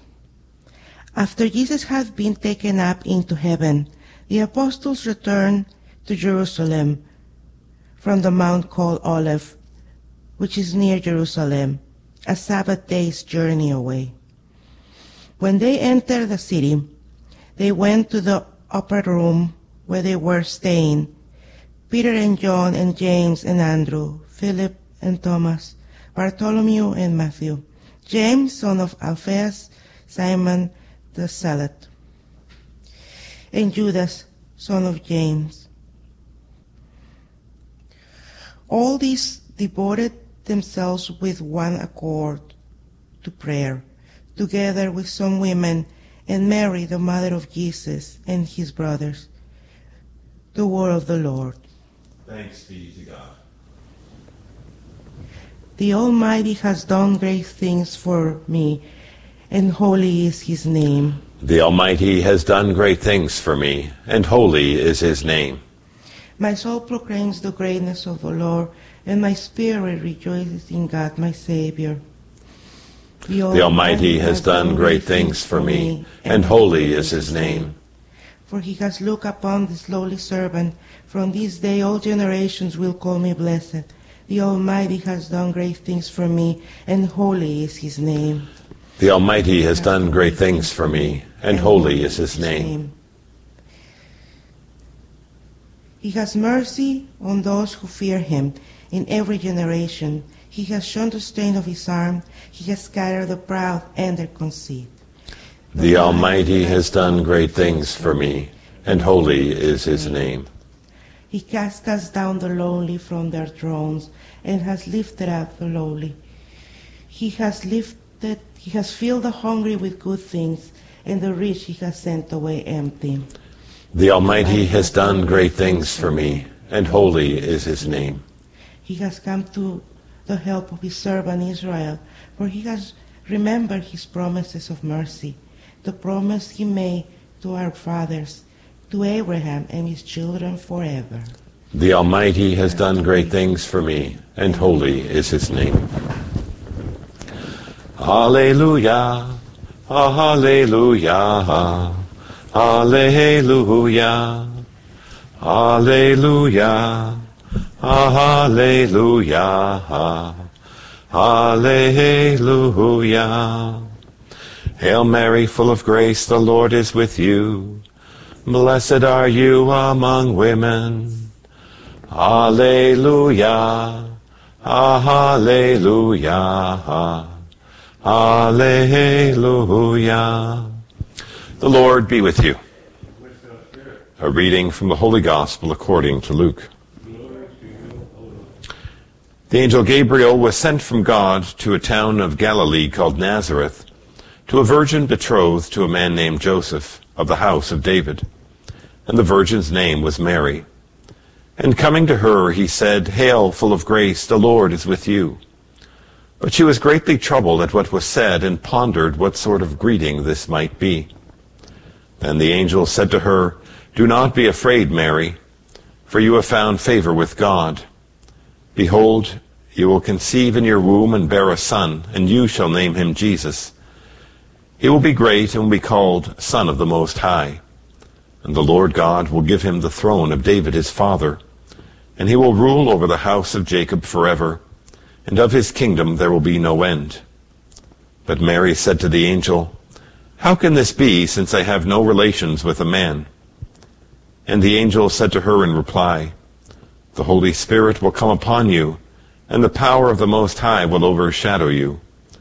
Therefore the child to be born will be called Holy, the Son of God. And behold, Elizabeth, your relative, has also conceived a son in her old age. And this is the 6th month for her who was called barren. For nothing will be impossible for God. Mary said, Behold, I am the handmaid of the Lord. May it be done to me according to your word. Then the angel departed from her. The Gospel of the Lord. Lord Jesus Christ. The entire purpose and goal of the Christian life that we receive in our baptism is to become conformed to our Lord and Savior Jesus Christ. In fact, in baptism, we are baptized into the life of Jesus, and then he, therefore, really becomes the goal of what our life is called to look like. And conformity to Christ is really something that we call holiness. The liturgy of the church, the celebration of Mass, it really is that instrument par excellence through which we are able to, through God's grace, accomplish this goal of becoming conformed to Christ, with the pinnacle and culmination, of course, being able to receive the Lord, body, blood, soul, and divinity in the Holy Eucharist at Mass. In that context, we can also then place today's memorial of the Most Holy Rosary, because the Rosary is really meant to support and complement the liturgy of the Church in this work of becoming conformed to Jesus Christ. In meditating upon the mysteries of the Rosary, which go over the mysteries of Jesus' salvation history, the mysteries of his life, and even the mysteries of Mary's life in relationship to Jesus, it is meant to mark for us kind of fundamental points of contemplation of the life of Christ, and to continue this work of assimilating and entering into the mysteries of Jesus' life in our own life. As St. Pope John Paul II said, the Rosary and praying of the Rosary really is intended to be a contemplation of the face of Christ at the school of Mary. In fact, each Hail Mary and the Rosary itself, it really is a kind of compendium of the Gospel.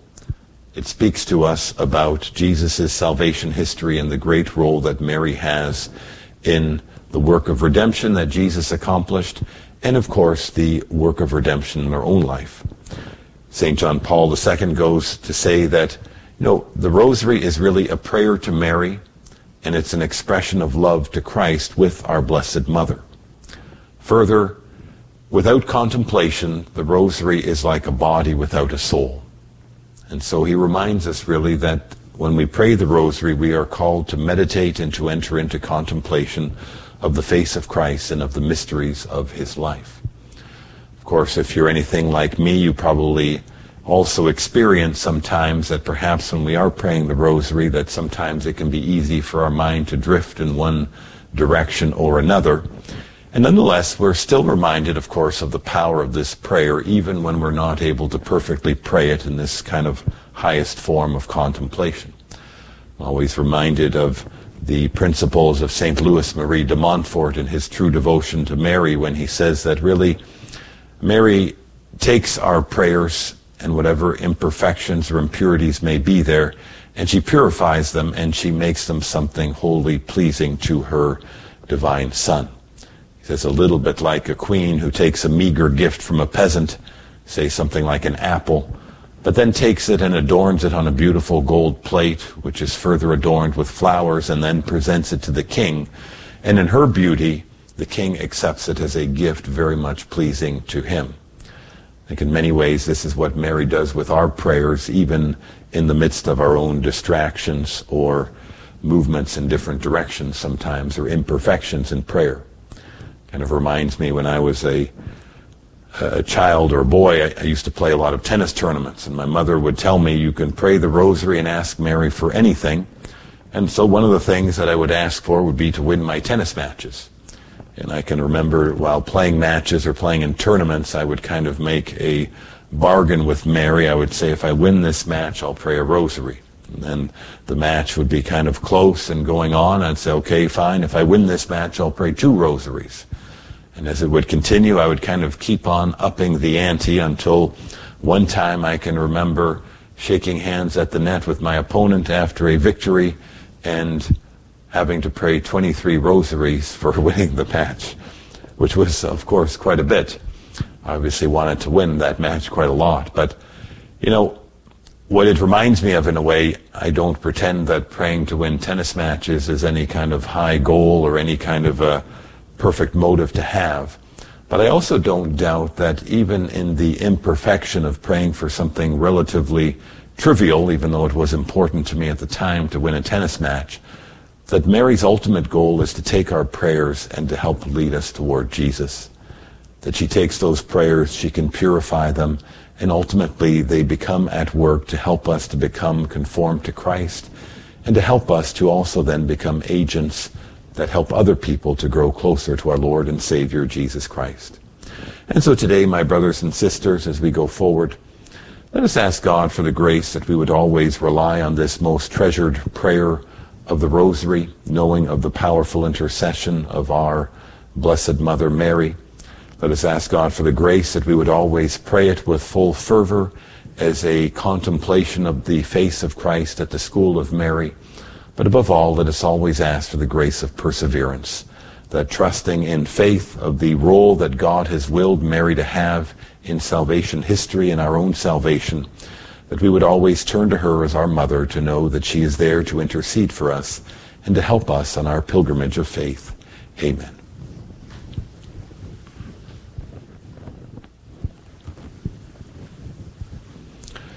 Trusting in our Father's love and mercy, let us bring our petitions before him.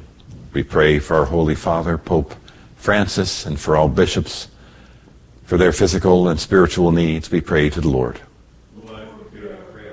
We pray for the sick and the suffering, that they would be given consolation in their faith and experience the healing touch of Jesus Christ. We pray to the Lord. We pray for our family, friends, and benefactors, for those who have asked for our prayers, for those joining us online and through Guadalupe Radio Media, and for all those enrolled in the Salt Mass Association. We pray to the Lord. We pray for peace in the world. We pray to the Lord.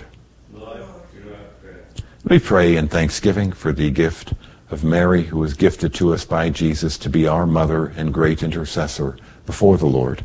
We pray to the Lord. And for those intentions that we hold in our heart, we pray to the Lord. Merciful Father, we thank you for hearing our petitions and granting our prayers through Christ our Lord.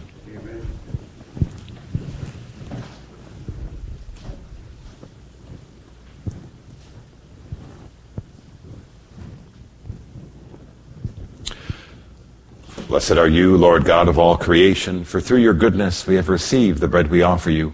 Fruit of the earth and work of human hands, it will become for us the bread of life. Blessed be God forever.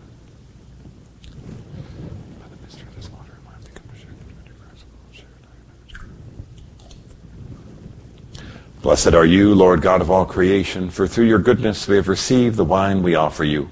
Fruit of the vine and work of human hands, it will become our spiritual drink. Blessed be God forever.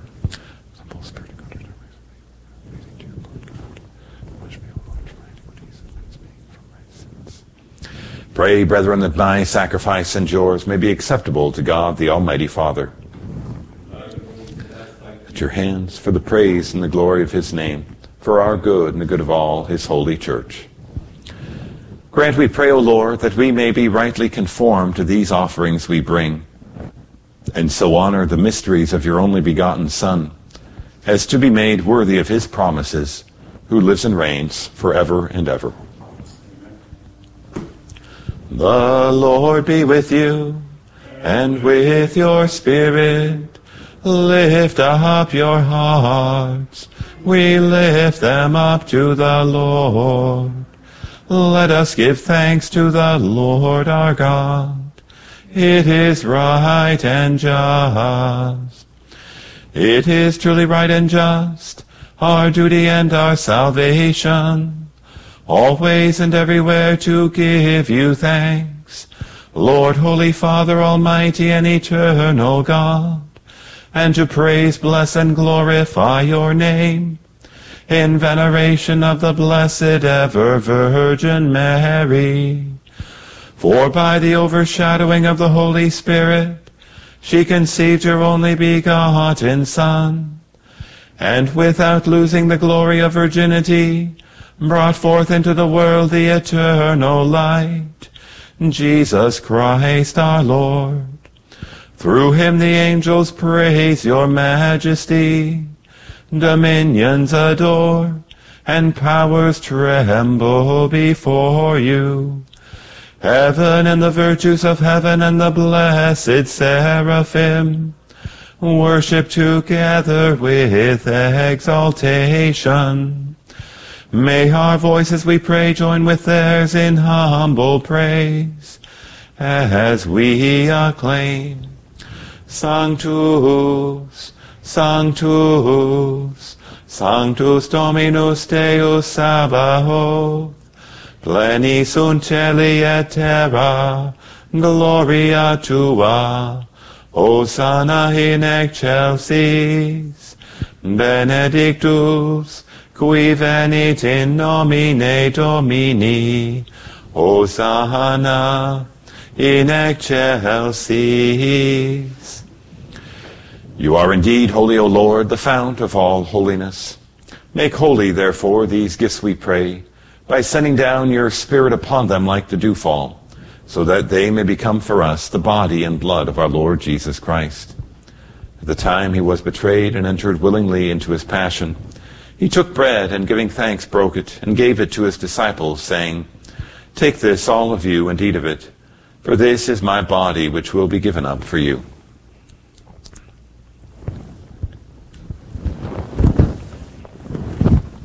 In a similar way, when supper was ended, he took the chalice, and once more giving thanks, he gave it to his disciples, saying, Take this, all of you, and drink from it, for this is the chalice of my blood, the blood of the new and eternal covenant, which will be poured out for you and for many for the forgiveness of sins.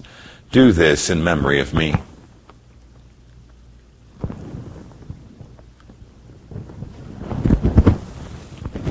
The mystery of faith. Save us, Savior of the world, for by your cross and resurrection you have set us free. Therefore, as we celebrate the memorial of his death and resurrection, we offer you, Lord, the bread of life and the chalice of salvation, giving thanks that you have held us worthy to be in your presence and minister to you. Humbly we pray that, partaking of the body and blood of Christ, we may be gathered into one by the Holy Spirit. Remember, Lord, your church spread throughout the world, and bring her to the fullness of charity, together with Francis our Pope, and Michael our Bishop, and all the clergy. Remember also our brothers and sisters who have fallen asleep in the hope of the resurrection, and all who have died in your mercy. Welcome them into the light of your face. Have mercy on us all, we pray, that with the Blessed Virgin Mary, Mother of God, with blessed Joseph, her spouse, with the blessed apostles and all the saints who have pleased you throughout the ages, we may merit to be co-heirs to eternal life, and may praise and glorify you through your Son, Jesus Christ. Through him and with him and in him, O God, Almighty Father, in the unity of the Holy Spirit, all glory and honor is yours, forever and ever. Amen. Preceptis salutaribus moniti, et divina institutione formati, audemus indicere, Pater noster, qui es in celis, sanctificetur nomen tuum, adveniat regnum tuum, fiat voluntas tua, sicut in cielo et in terra. Panem nostrum quotidianum da nobis hodie, et dimite nobis debita nostra, sicut et nos dimitimus debitoribus nostris, et ne nos inducas in tentationem, sed libera nos a malo. Deliver us, Lord, we pray, from every evil. Graciously grant peace in our days, that by the help of your mercy we may be always free from sin and safe from all distress, as we await the blessed hope and the coming of our Savior Jesus Christ. For the kingdom, the power, and the glory are yours, now and forever. Lord Jesus Christ, who said to your apostles, Peace I leave you, my peace I give you, look not on our sins, but on the faith of your church, and graciously grant her peace and unity in accordance with your will, who live and reign forever and ever.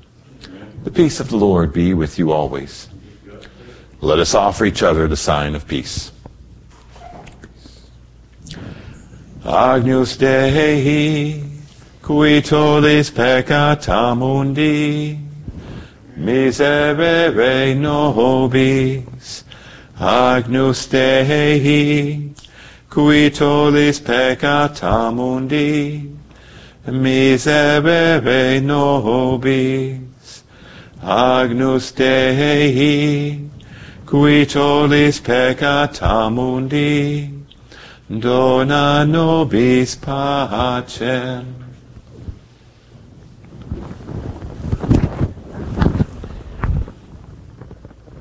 Behold the Lamb of God.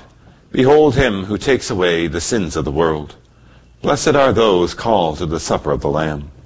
Lord, I am not worthy that you should enter under my roof, but only say the word, and my soul shall be healed.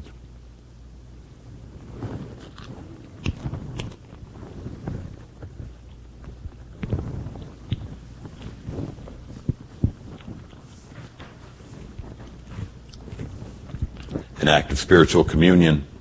By Jesus, I believe that you are present in the most holy sacrament. I love you above all things, and I desire to receive you into my soul. Since some cannot at this moment receive you sacramentally, come at least spiritually into their heart. We embrace you as if you were already here and unite ourselves wholly to you. Never permit us to be separated from you.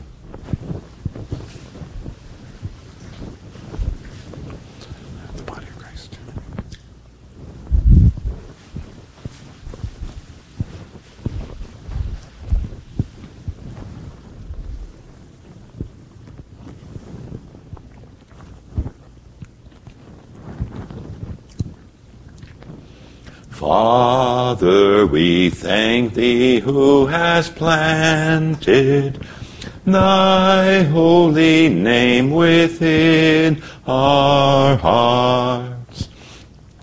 Knowledge and faith and life immortal, Jesus thy Son to us imparts.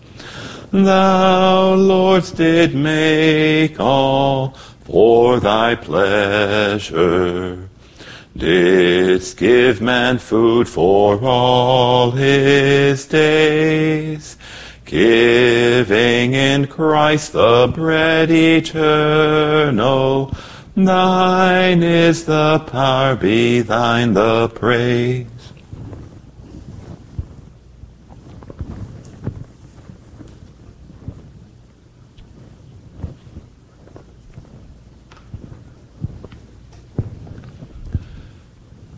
Let us pray.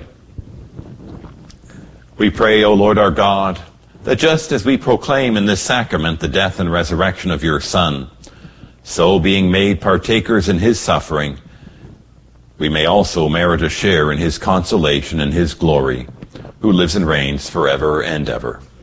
The Lord be with you. May Almighty God bless you, the Father, and the Son, and the Holy Spirit. Go and announce the gospel of the Lord.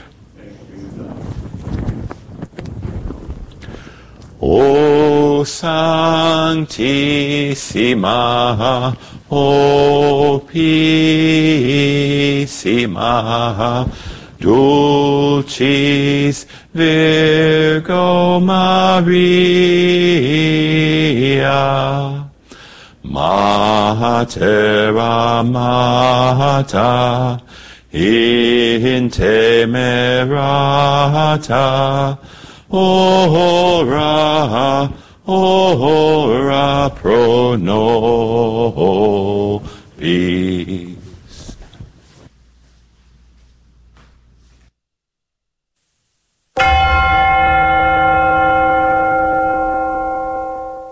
The Prayer to Saint Michael. Saint Michael the Archangel, defend us in battle. Be our protection against the wickedness and snares of the devil. May God rebuke him, we humbly pray. And do thou, O Prince of the heavenly host, by the power of God, cast into hell Satan and all the evil spirits who prowl about the world, seeking the ruin of souls. Amen.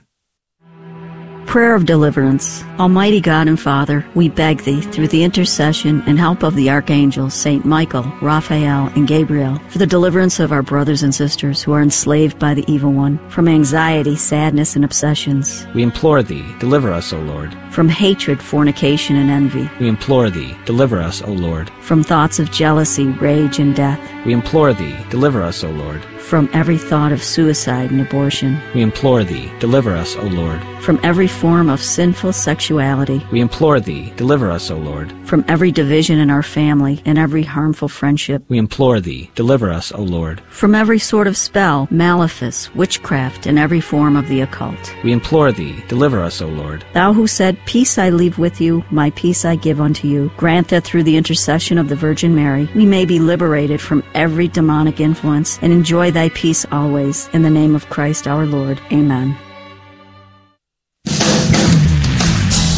Spreading the splendor of truth. This is the Guadalupe Radio Network. Radio for your soul.